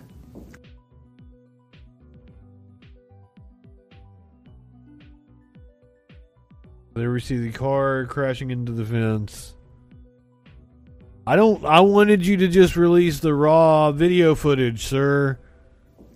I don't need your commentary. With a firearm and fled on foot. The deputy exited his patrol unit and gave commands for the suspect to stop and drop his gun. The suspect ignored he was fleeing commands and ran eastbound on Aconda Road, armed with what appeared to be a rifle. An additional deputy arrived on the scene and followed the suspect. Well, it's the U.S. in his patrol unit. As the deputy approached, the suspect turned around and began running westbound. The deputy exited his patrol car and gave commands for the suspect to stop and drop the gun. The suspect again refused to comply and ran towards additional responding deputies with the firearm still in his hand. At that time, the deputy-involved shooting occurred. One deputy fired one round, striking the suspect. After deputies performed live... One round? He was transported to the hospital and later pronounced deceased. I actually find that hard to believe. Identified as Elijah Ritchie, an 18-year-old male and resident of Albuquerque, New Mexico. We will now share audio recordings from just a little punk-ass kid. Body-worn footage. Bernalillo County 911 with address of the... Hey, PD with a transfer. Go ahead, ma'am. Hi, we were in a car accident. Some guy just hit us head on, hit multiple cars on Edith and Montaña. Okay. And a sheriff's officer took off following him, but I think we need some attention over here. Okay. How many vehicles are involved? I don't even know. There looks like 1, 2, 3, 4, 5, 6, maybe. Okay. And so the deputies went following the person that left? Yes, because he was backing up and he hit us. He hit multiple cars, and then I could see it in his face. He kept like trying to move the car, but he looked pretty high or something. What kind of vehicle was he in? He looked like a red Subaru, maybe, Outback. I think the cop got him. Yeah, the cop got him. Which way did he go? He went, okay, let me see what direction are we sitting. We are headed north. He was headed south on Edith. It looks like 2 sheriffs just went. Thomas is 10-4. He was then on his way. You wouldn't show me 10-8. 270, you 10-4 over there? Oh, 10-4, head this way.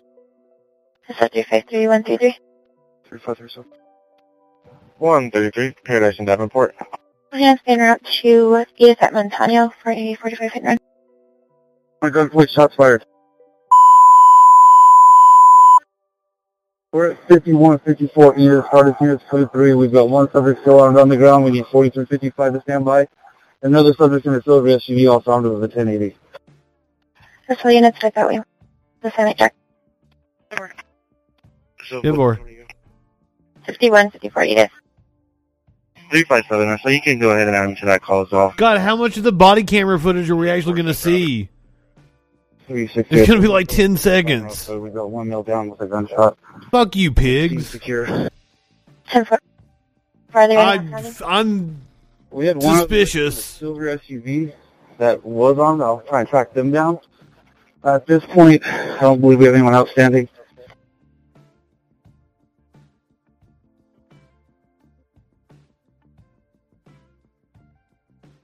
Content warning, fuckers.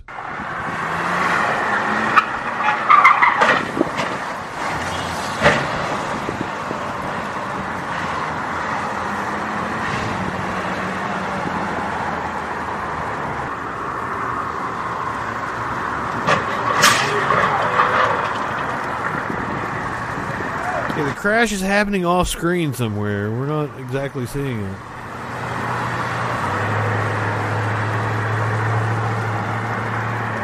Cop pulling around.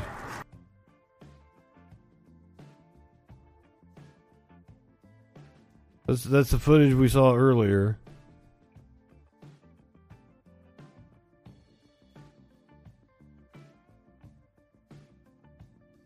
There's the cop we just saw pull around. He pulls over next to the car. I don't see the 6 cars that the caller said was involved. He is running very fast, too. 10-4, head this way.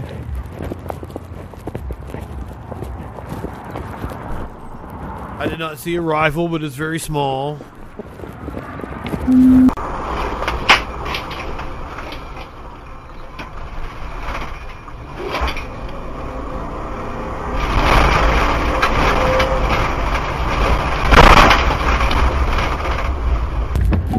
I see a backpack. Put it down now! Put it down! Put the gun down! Okay, maybe he does have a rifle. Put the gun down!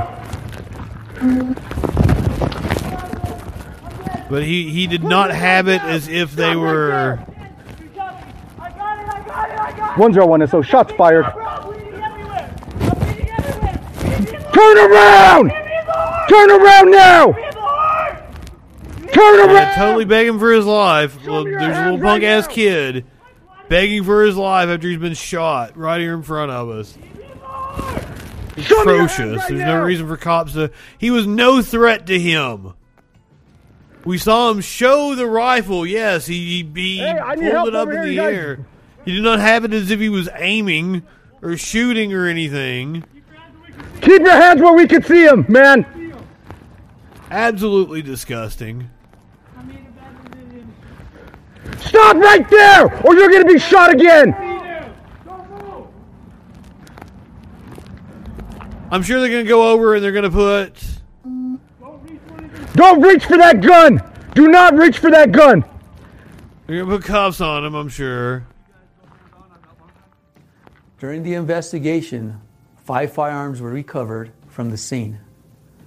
5! The suspect, it was illegal for him to be in possession of 4 out of the 5 firearms.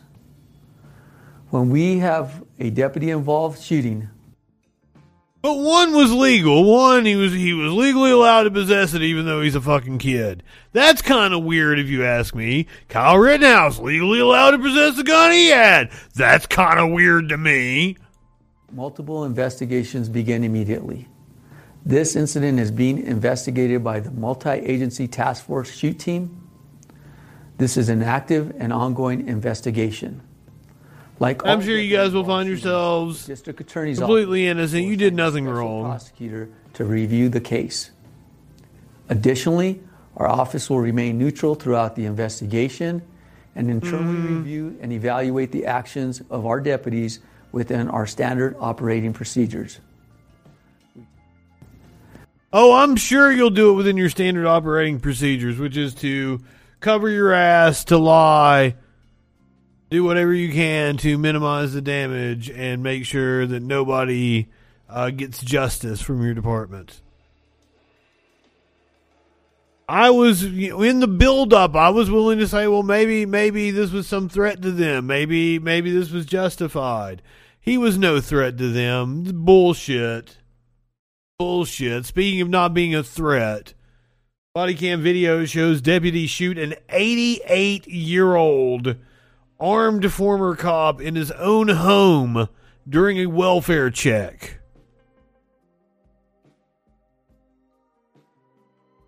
Just reading the headline, I'm going to say it wasn't justified. I'm going to assume the 88-year-old man probably legally could have shot, and I think we're in Florida, aren't we? Yes, we are in Riverview, Florida. I would assume that the 88-year-old man was 100% legally within his rights to blast the fucking cop with a gun in his own home. A Hillsborough County deputy fatally shot an elderly man who was once a police officer inside his own home on Tuesday in Riverview while attempting to do a welfare check. Investigators say a neighbor on Longcrest Drive called first responders just before 7:30 a.m., expressing concern about the well-being of the older man, since identified by authorities as 88-year-old Ronald Urich, because she saw his garage door open and had not seen him in at least 2 days. The deputy arrived within minutes, met with the neighbor, and put on latex gloves, assuming Urich may have suffered a medical episode and needed her help. The deputy entered the home and began searching, announcing her presence along the way. Oh shit, let's see what the confrontation actually looks like. Once again, content warning fuckers. This is Florida, notorious stand your ground state. Does he have dogs or anything? I don't think so. So wait, some nosy neighbor Office. comes taking the cops over into the house. She had no right to be there. She just goes barging in.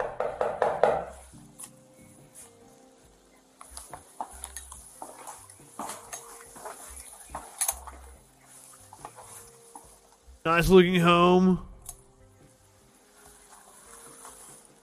TV's a little low for my liking. I'd like to have it on a Sheriff's office. on a stand, but hey, it's a nice TV. Got a sectional couch, and then you got like another love seat over there. It's a nice little pad he's got going on. Very clean. He's got a whole other like little like a den over here. Sheriff's office. Dude's got a really nice pad going on.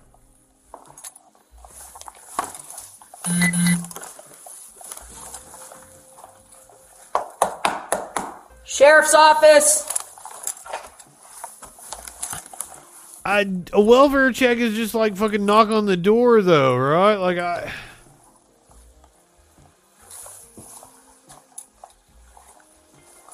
it is definitely not come over and shoot the dude.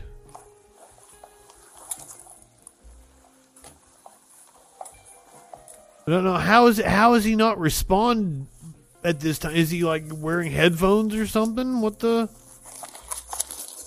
Not have his hearing aid in?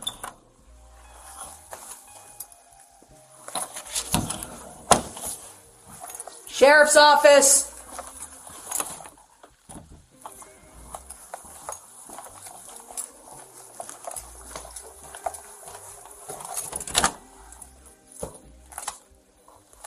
Now, I'm assuming he's not standing behind the door with a fucking gun in his hand, trying to ambush her. Like, where in the fuck is he? Sheriff's office. This is very tense. Sheriff's office, sir. Oh, we get a response. It's Deputy Castillo.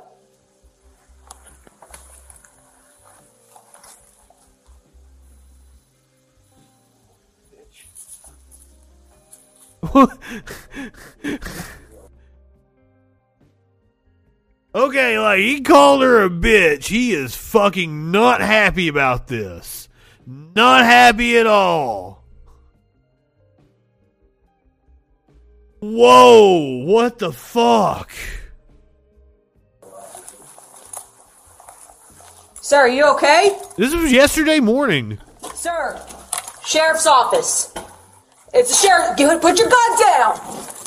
It's the sheriff's office, sir. Oh shit, we can't see what's going on. Step up my 94. Her camera's towards the I'm staying floor. right here. Put the gun down. 10-4, subject's armed. Hey, put your gun down. Sir, put your gun down. Sheriff's office. I'm announcing myself. He's armed with a gun. Which is his right. Sir, put the gun down, please. Hey, watch it when you come up the stairs. Sheriff's office, sir, put the gun down, please. Yeah, she should have gone back down the stairs. Sir, I just want to make sure you're okay. Please put the gun down. Sir, please put the gun down. Sir. Sir, please put the gun down. Put your gun down. Sir. I mean, because honestly, he doesn't know that you're a cop. You're not in trouble. We just want to make sure you're okay.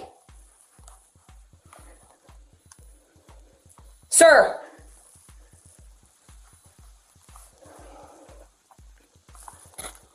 Sir, put the gun down, please. I'll tell you what you do. No. Please put the gun down, sir. Come out in the open and sit down. Sir, put the gun down, please. Sit down or I'll blow you right out of Sir, I don't want to do this. Please put the gun down. Sir, put the gun down, please. Hey, step it up. He's on the stairs with the gun. Oh, this is a. When you come up the stairs, he's going to be to your right. I'm going to be in the bedroom on the left side. Fuck. Put the gun down, please. Listen, sir, I just want to make sure you're okay. That is all. Your neighbor was concerned about you. Well, we're going to find out. That's it, sir. Nobody's in trouble, okay? Listen, nobody's in trouble. Sir, put the gun down! Sir! Sir! Put the gun down! Who the hell are you at? Sir! Shots fired. Shots fired. Subject's down. I don't know that he wasn't disoriented and didn't know what the fuck was going on.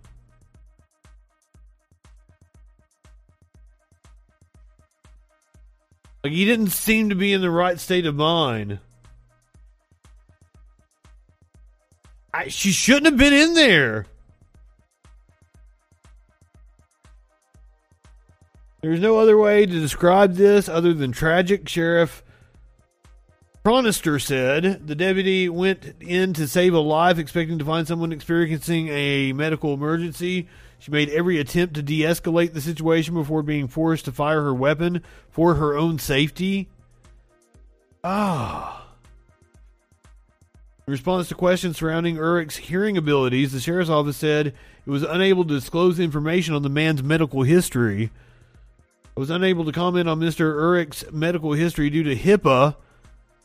An HCSO spokesperson said in a statement, "It is normal for our deputies to clearly and repeatedly announce themselves and make sure their presence as law enforcement is known." The Tampa Police Department confirms Urich was a police officer in the 1970s. Years later, he served as a security officer at a now-defunct bank. Authorities identified the law enforcement officer involved as Deputy Anastasia Castillo, adding that she had worked with the agency since 2015 and had no internal affairs history. She was placed on paid administrative leave, which is protocol in these situations.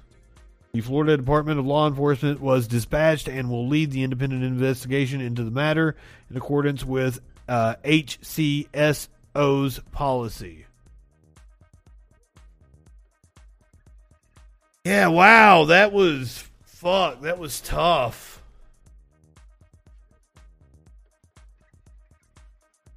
Poor dude.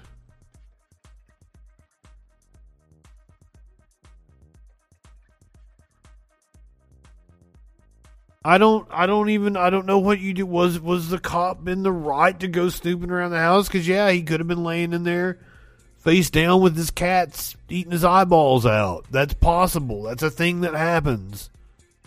Somebody's got to go in there and find somebody like that. But I don't know if a neighbor is just like, well, his garage door is open, and I haven't seen him in 2 days. I don't know if that's enough to let a cop go looking around in somebody's house with a gun. And it clearly had shitty fucking consequences. And I kind of feel like the dude had every right to do what he did. Also, I wouldn't want a social worker to be there in that situation, but also, like, if she didn't draw a gun, but we couldn't see what was going on, I don't, like, did he come out and point a gun at her and then she pulled her gun?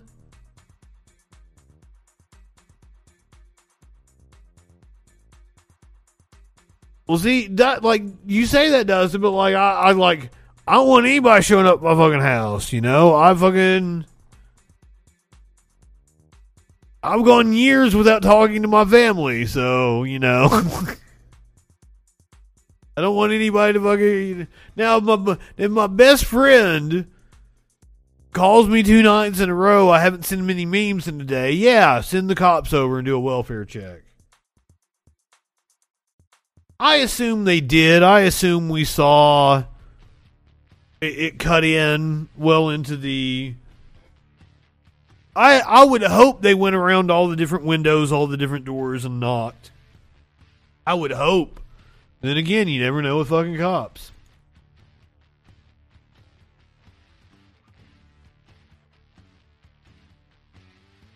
I don't think we have video with this. Yeah, we have no indication of that, but I would assume protocol would be to walk around the entire house, knock on all the windows, knock on all the doors, announce yourself very loudly outside. It's called a cop knock for a reason, because it's like boom, boom, boom. Because, like, if you're in the shower, it's going to fucking shake the mirror in there in the bathroom. Should. Former new... Fucking, let me tell you, there was a crew trimming the trees in the parking lot of my apartment building. I had stayed up all night that night, fucking working on something. Had went to bed at like fucking... It was sunlight. And I'd went to bed because I'd played video games for another couple hours. Dude's trimming the trees up in my parking lot. Cop knocks on my fucking door at like 9:30 after I've been in bed maybe an hour or so. I didn't know what the fuck was going on. I came in here and the dude was like, "Hey, do you have a car?" I'm like, "I don't have a fucking car." Or no. He's like, do you own a Explorer? That's what it was. Which is my neighbors that have the fucking issue with sparkles. I have a neighbor I don't like very much. They're upstairs. And that's their vehicle. Yes, I'm an adult. I'm allowed to stay up all fucking night. I've been weird, though. Like, I have been going to bed, like, not long after this show and waking up at, like, 7:30, 8 o'clock for, like, the last week. I think it started around Thanksgiving. Weird for me. Okay, back to our parade of cop death. That's also allowed, yes. But also, I sleep just whenever. Like, you never know when I might be asleep. Sometimes I'm asleep when I'm supposed to be doing the show. It happens. I think it happened on Sunday this week. Just because, I went in the bedroom and Socks is laying in the bed. I'm like, oh, hey, Socks. Let me lay down with you for a second. And then, it's 2 hours later. Like, okay, I guess I'll watch a movie. I watched Spectre, by the way. James Bond flick. I was trying to catch up. I watched Skyfall a couple months back. Socrates! Where is the Socks? He's not in either of his places right now. I don't see any of the cats. Before I was getting ready to start the show, I remember letting Smokey out, but I did not remember letting Smokey back in. So I opened the door. I was like, "Hey, Smokes, you out here?" And I kind of looked in the spots that he's usually sitting in out on the patio. There's no Smokey. I'm like, oh, okay. And I went in here, looked in the bed. Like, he's not on the bed. He's not laying on my towels in the closet. He's not under the bed. I'm like, huh, that's odd. He's not in any of his places. We got all the kids. All of them are in there in the bed or something, curled up together. Or maybe Smokes is still in the place I found him earlier. When, I went and turned on the porch lights and everything, because I'm like, come on, Smokey. You don't want to have to, you're trying to get in while I've got my headphones on. I turned the porch lights on. I see no Smokey. No Smokey whatsoever. I'm even looking up because sometimes he's climbing the screen and he's up towards the top and I don't see him because of that. Look all over the screen. Nope, there's no Smokey out there. Motherfucker was in here in the utility room. Like it's the innermost room and it's the warmest room in the apartment. Because it's cold. That's why I'm wearing the snowman bandana. It's fucking cold right now. He's in there fucking cuddled up on some fucking old rags and shit that I keep up on a shelf in there. Under a vent. At least that's where he was earlier. Depends. Right now it's probably about 69 or 70. While when I take all the clothes off and it's just me in my pajama pants and my wife beater and I'm laying on the couch, it's 72. When I'm asleep, it's 67.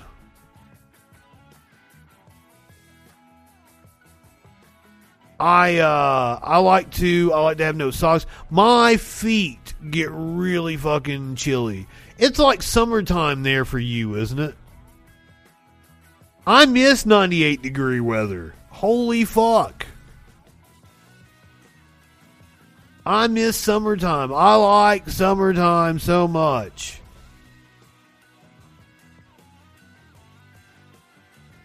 Yeah, that is a little hot, but I would rather be hot than cold. That's me. That's just me. I don't like being cold. I don't like being cold at all. And I got low blood iron or I got poor circulation or some shit.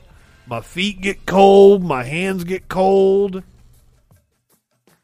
I like winter. I want a month of snow. That's cool. But then I just want it. I want it to be spring and fall. I want it to be fall, a month of snow, spring. When I say fall, I mean like my door open right now while I'm doing the show fall.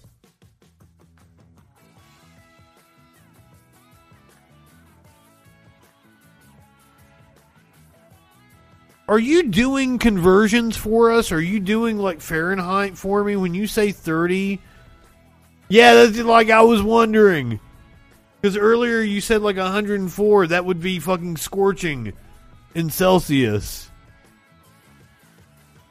86. Okay, I don't know what the humidity is like where you're at. 86 at night is horrendous here. I would not have my doors and windows open.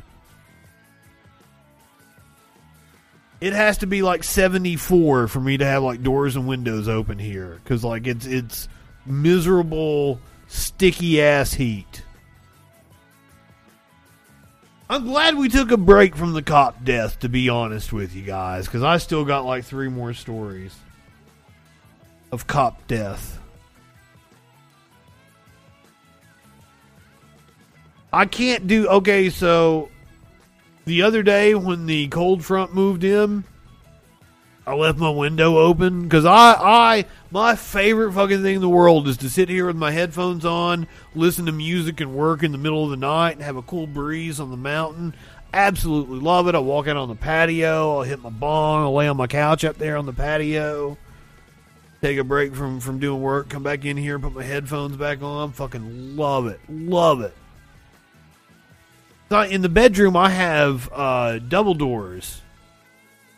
There's like this door that leads out to the patio, and then the bedroom, there's double doors that open up out to the patio. So like, they get such a nice breeze going through here. It's my favorite fucking thing in the world. So like, I was doing that the other night. Like it was 66, 65, something like that. There's like a storm moving in, and the temperature, the pressure dropped like a fucking rock down to like 32 in the middle of the night. I woke up, my thermostat was on like 59 when I woke up. And for the next 2 weeks, I survived on fucking Advil because I had to pop, like, to do this show and sit in this chair. I had to pop an Advil. If you were watching the Freak Show that night, it was the night after Thanksgiving. I get in the floor and Sparkles blames it on the fact that we were drinking. We were drinking that Snoop Dogg wine. But no, I got in the floor because my goddamn knee hurt, and like I wanted to lay in the floor and take the pressure off of it. Oh, there's a Maynard. There's a Maynard. He wandered in here. Where my vacuum cleaner? So I've been vacuuming. He wandered into the living room. What you doing, little bud? I was rolling around with him on the bed before the show. He doesn't like that. He doesn't like that at all. But he roughhouses the other cats. He'll just like jump on them, fucking like bite the backs of their necks and shit. So like I figured he would like to be roughhoused and he would understand it. So like I'll roll around on the bed with him and I'll rub my nose on his. I know I'm really fucking weird. I'm really fucking weird. I'm a weird middle-aged man.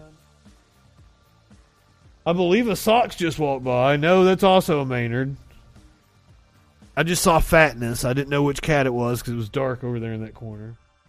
Yeah, buddy. Hey. All right, let's refocus. Oh, they fucking love this slow bit. They will have staring contests with me, especially Sox. Sox loves to do that. A former New Orleans Saints player, Glenn Foster Jr., has died after his arrest in a fight involving police. I do not think we have footage of this. This also happened like yesterday or day before yesterday or some shit. This is ESPN's reporting from earlier today. Arrested after reportedly driving twice the speed limit through a rural Alabama community, former NFL player Glenn Foster Jr.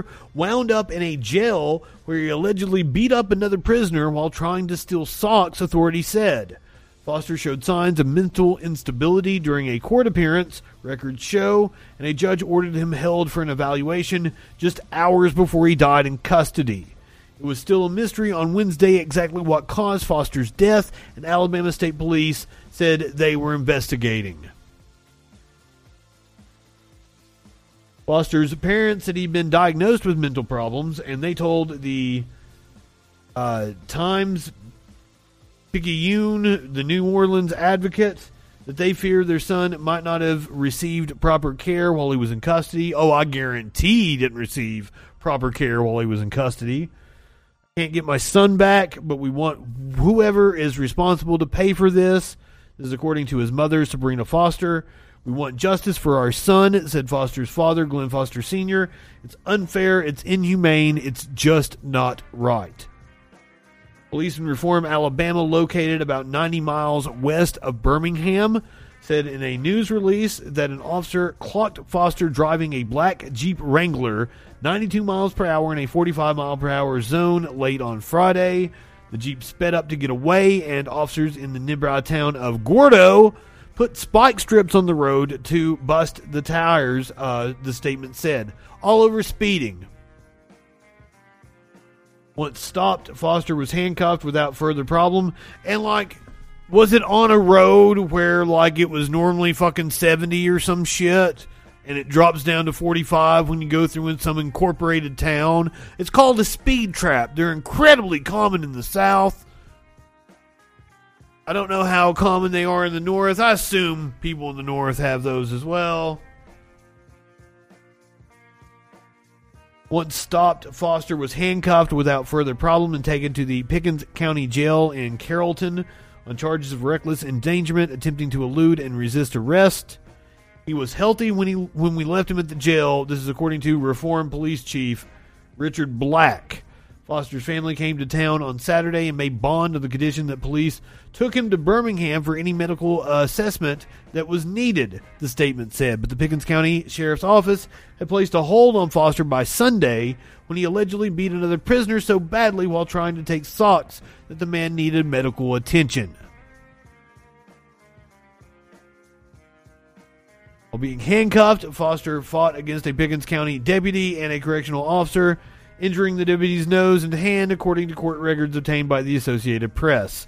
Foster had an initial court appearance before Pickens County District Judge Samuel Junkin, in which he was non-compliant and refused to respond to answer any questions. Aside from demanding an attorney, the judge wrote in an order on Monday. That's his legal right to not answer any questions and demand an attorney. Literally his legal right. I'm getting a little pissed off at this. This is fucking fishy. I want to see some footage from this shit. Once again, I think this is another case of a man who needed help and got a death sentence from the government. Where's the fucking right-wingers that talk about government tyranny?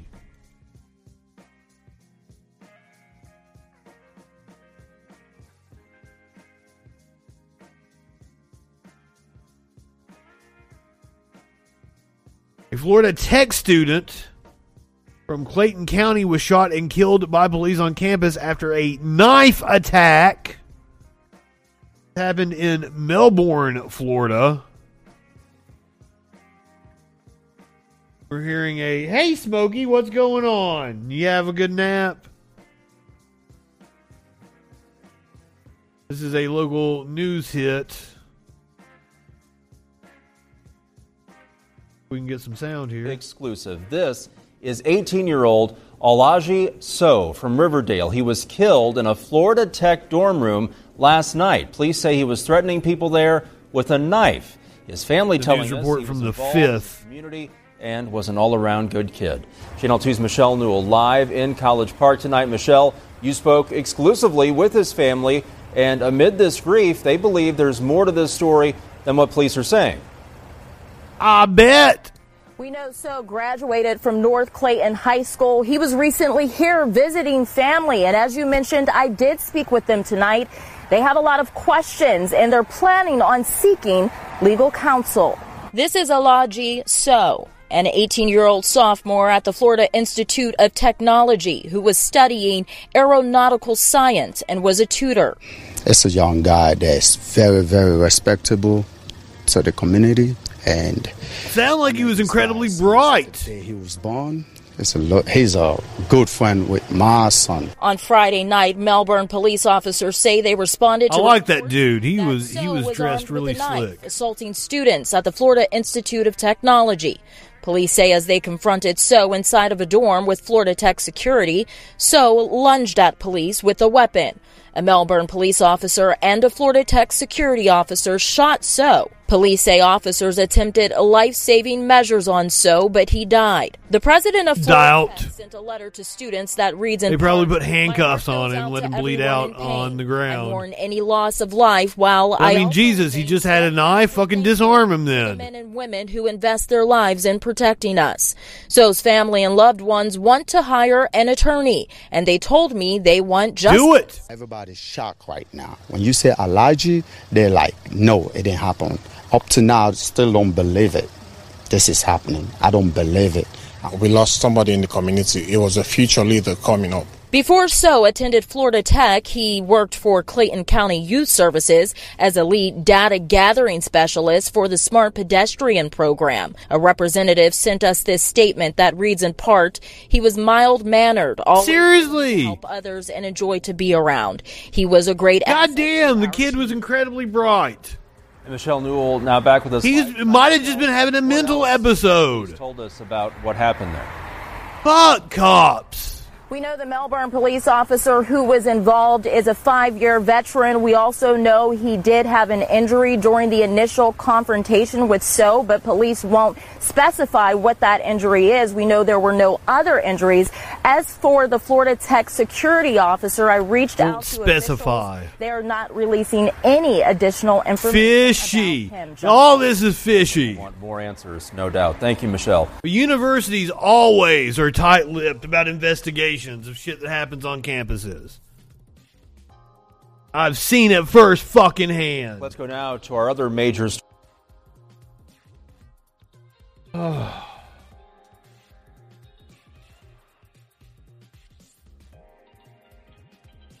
Move up to Nashville.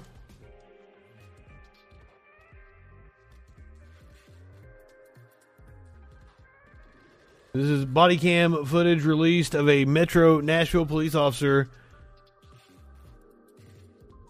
apparently shooting a young black man in the leg as he reached for a gun at an accident.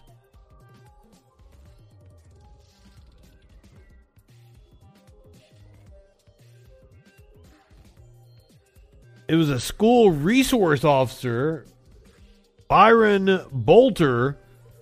He left Hunters Lane High School for the day when he approached a two-car crash. He stopped to assist those involved. Based on surveillance video from a nearby business, 20-year-old Rod Reed was driving erratically when he struck a Nissan Altima. When Officer Bolter arrived, paramedics were treating a mother and a daughter who had been traveling in the Altima.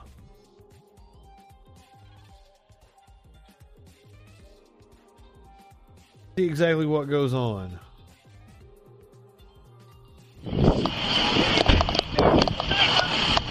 Whoa, is anybody in here? Is anybody in here?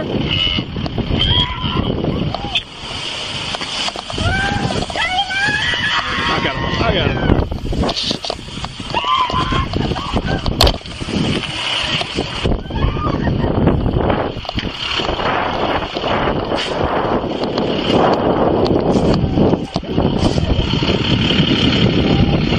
Hey, just leave that stuff in there, man. Just go ahead and go.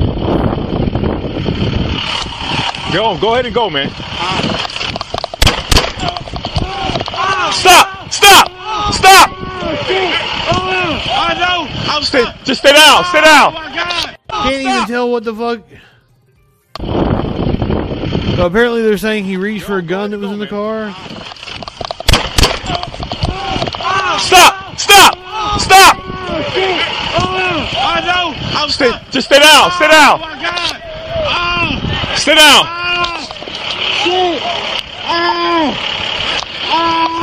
Stay down. Put your hands up, buddy. Put your hands up for me. It's okay. I got shots fired. It's not okay. I got shots fired. Run me some backup. Where are we right now? Hunter 20. This is Dickerson and where? This is Dickerson and where? Just put your hands up for me, buddy. Dickerson.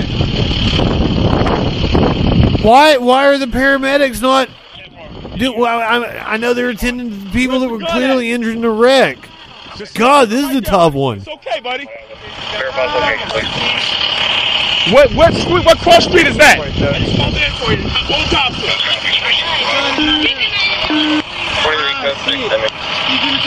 Yeah, I got you, buddy. It said Old Dobson and Old Dickerson. Roll me some 37, please. I don't understand why you shot him. Okay, where you hit? Where you hit? In my leg. Okay. In my leg. Okay. All right. Dickerson and Old Dickerson. Where's the gun, buddy? Over there somewhere. I don't know, sir. Why'd you reach for it, kid? No, I was trying to get it out the car, sir. I know, man.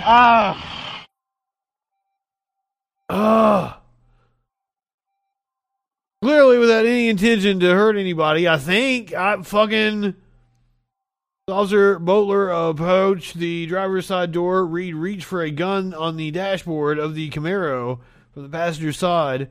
Officer Bolter instructed Reed not to retrieve the weapon, but Reed continued to move toward the gun.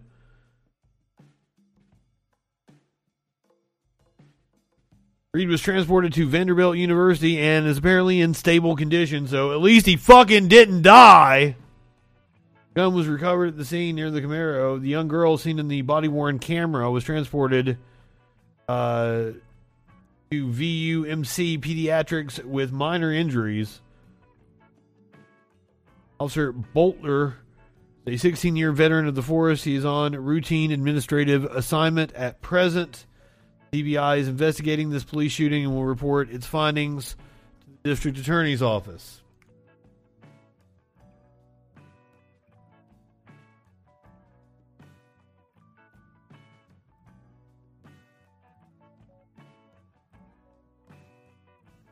Move on to opening statements and the beginning of witness testimony in the Kim Porter trial. This is the cop that shot Daunte Wright in Minneapolis.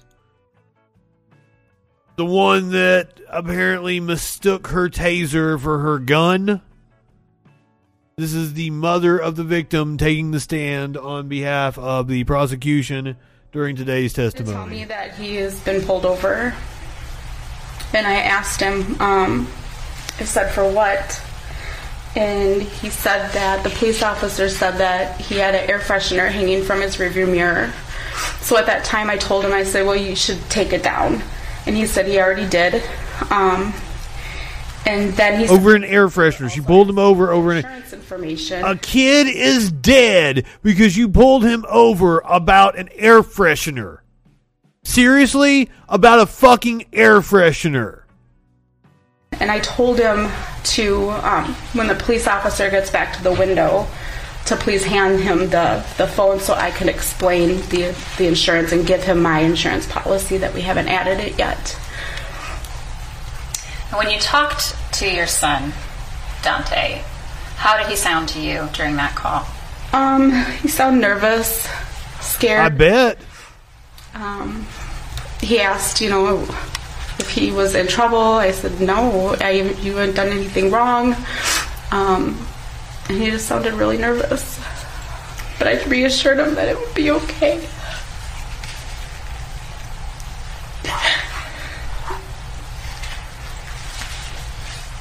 Take your time. When he placed these calls to you, how were you receiving these calls? Was it through a cell phone network or some other way?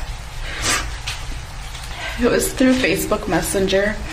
It was voice calls. He didn't have phone service at the time, so he was calling through Facebook Messenger. And so after you had this initial conversation with your son, Daunte, about wanting to talk to the officers, what happened after that? I heard the police officer come back up to the window and he asked Daunte to step out of the vehicle, And Dante asked, for what? Am I in trouble? And I heard the officer say, I need you to just put the phone down, step out of the vehicle, and I'll let you know as soon as you step out of the vehicle. And then at that time, I heard the phone either being placed on an object, whether it was, dropped on the floor or placed on the dash, I'm not sure, but I could hear the phone being put down. And then I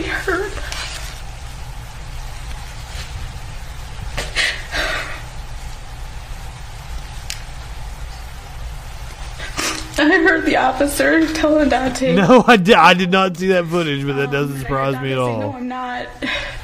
It sounded like he said, don't run. Dante said, no, I'm not. And then I heard them say, somebody tell somebody to hang up the phone. And then that's all I heard. Did the phone disconnect? It did. After the phone disconnected, then you heard what you described. What happened next? This is just a nervous little punk kid. I called back. It seemed like 100 times, but I believe it was probably... Pulled over for a fucking air freshener. I kept calling, so finally I FaceTimed. I would say just I don't know how much time lapsed, maybe a minute or two. And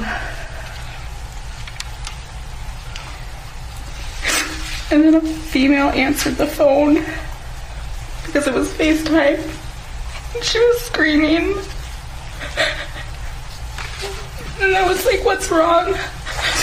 And she said that they shot him. And she faced the phone towards the driver's seat. You showed her? And my son was laying there. The cop fucking showed her? And he looked dead. And then I heard somebody say hang up the phone again. And it disconnected again. So after that phone call disconnected... No, wait, did he have somebody else in the car with him? See your son Dante. What did you do after that video call? I grabbed my grandson and I called my husband because he wasn't home. I said they just shot Dante. And he said, what? And he said that they just shot him. And I said they just shot him. The police officer just shot Dante. They have no clue where they are. And I hung up with him. And then I called 911 because I needed to find out where my son was.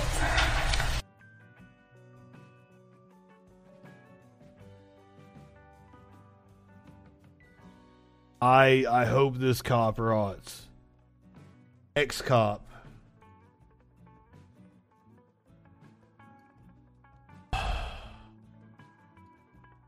But hey, are the police racist? Let's hear from PragerU. This is a video from a few years back. Does the truth it just happened to pop up on my timeline here, and I'm like, yeah, this goes well with what we're talking about tonight. Not to groups like Black Lives Matter. That's tragic for many reasons, not the least of which is that black lives are being lost as a result. When it comes to the subject of American police... Who the hell is it? Heather McDonald of the Thomas W. Smith... She's a Thomas W. Smith Fellow at the Manhattan Institute. Who the fuck is she? She looks like Molly Shannon's little sister that didn't have any talent. Of course, here is what we know. A recent deadly force study by Washington State University researcher Lois James found that police officers were less likely to shoot unarmed black suspects than unarmed white or Hispanic ones in simulated threat scenarios. Harvard economics professor Roland Fryer analyzed more than 1,000 officer-involved shootings across the country. He concluded that there is zero. Here's the thing about that statistic is, we know for a fact that cops are more likely to interact with people of color to begin with. So if you've got somebody who is unarmed and white, they're more likely to have been causing a ruckus or something to get the attention of the cops. Whereas, just like with Dante, we see that he was pulled over for having a fucking air freshener in his rearview mirror. We know cops pull over people of color more during the day. They've done the study because it evened out at night when they couldn't tell the color. But they definitely pulled people over, people of color, more during the day. So you're presenting a cherry-picked data set. Evidence of racial bias in police shootings. In Houston, he found that blacks were 24% less likely than whites to be shot by officers, even though the suspects were armed or violent. Does the truth matter?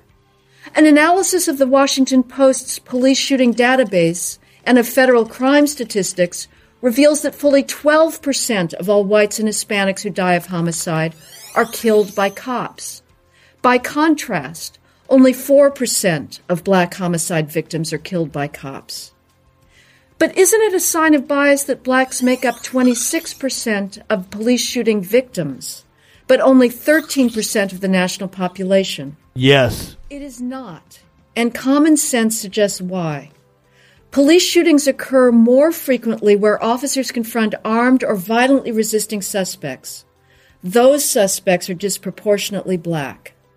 According to the most recent study by the Department of Justice, although blacks were only about 15% of the population in the 75 largest counties in the U.S., they were charged with 62% of all robberies, 57% of murders, and 45% of assaults. Oh, wow. Blacks are you saying they're over-policed? Of all shootings, though they are only 23% of the city's population. Whites, by contrast... So is Prager saying they're inherently violent? ...in the city, though they are 34% of the population. New York's crime disparities are repeated in virtually every racially diverse city in America. The real problem facing inner-city black communities today is not the police, but criminals. In 2014, over 6,000 blacks were murdered, more than all white and Hispanic homicide victims combined. Who is killing them? Not the police and not white civilians. It's black-on-black crime. In fact, a police officer is 18.5 times more likely to be killed by a black male than an unarmed black male is to be killed by a police officer. I've heard this statistic before, and I've not been able to find lethal force tomorrow. It would where have they're citing it from. If somebody has that, I would love to death by homicide rate. Get that info. In Chicago, through what they're just citing the there. first 6.5 months of 2016. That sounds preposterous to me. 100 people. Knowing how many cops are shot on the job, it sounds preposterous to me. The vast majority of the victims were black. During this same period, the Chicago police shot 12 people, all armed and dangerous. That's 0.5% of all shootings. Does the truth matter? If it does, here's a truth worth pondering. There is no government... Does the truth matter, the PragerU shill Black Lives Matter ask rhetorically? The proactive policing revolution that began in the mid-1990s has dramatically brought down the inner-city murder rate and saved tens of thousands. Once again, there is significant data to say that it was removing the lead paint As I write in my book, years earlier that resulted in the drop in crime in the 90s. Black neighborhoods, thanks to the fault. And also that Roe v. Wade attributed to the drop in crime. As a result, because crime is going unwanted children that would be criminals homicides in 2015 rose anywhere from did not exist to commit that crime. To 90% in Cleveland.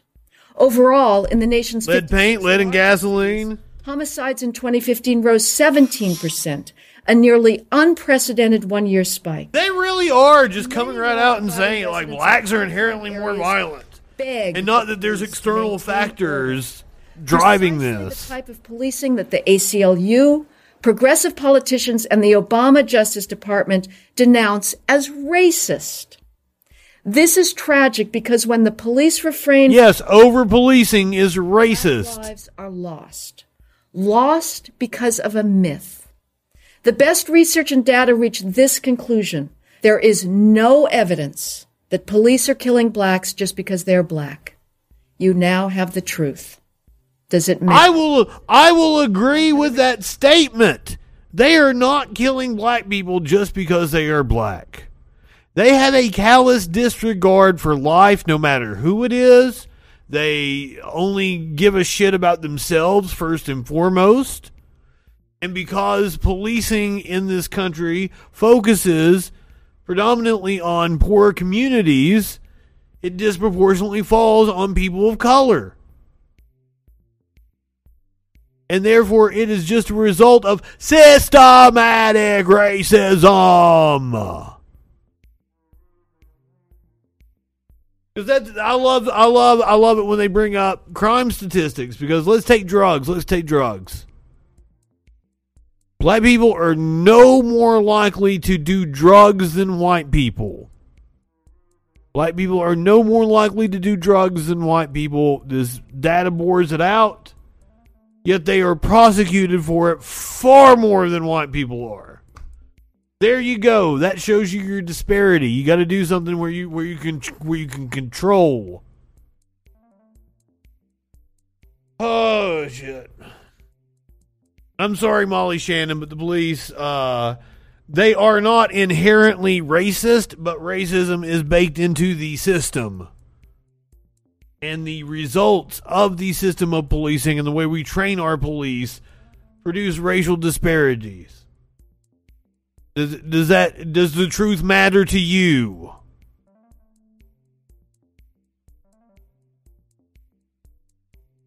Alright, here you go. I got my snow bandana on. Many parts of the country have seen snow. Here is an eagle in the National Conservation Training Center. They've got a camera on the eagle's nest. Eagle keeping the nest warm. Where's this at? This is a bald eagle.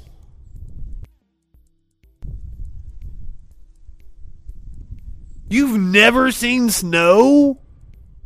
Wow. That's crazy.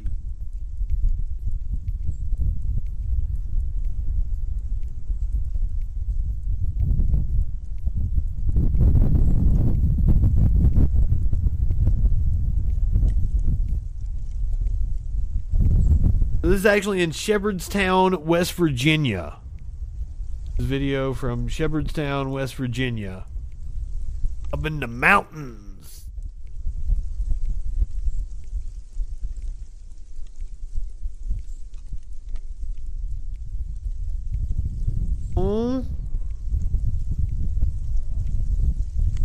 Are eagles into this kind of weather? Like I thought birds flew south for the winter.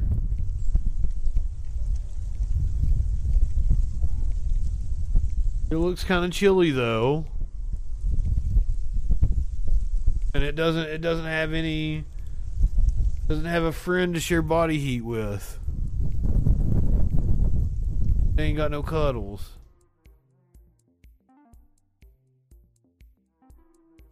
It's a majestic bird though.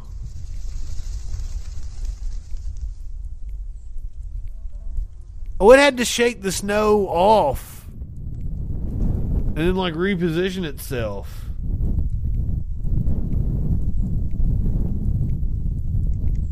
They use fur and feathers from their kills to build a cozy... They are fucking deadly. It's a mean-looking motherfucker. You don't want to fuck with it. Like, seriously. Its feathers are gorgeous.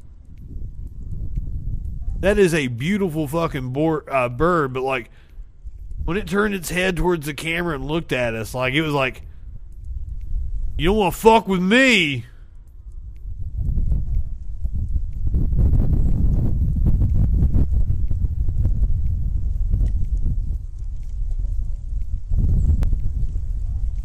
If you be watching on Twitch, you're going to go hang out with producer Dave and HK. It is Wednesday night, so it's time to kick it with the intellectual Dollar Tree. They are already in the Galaxy Brain humidor.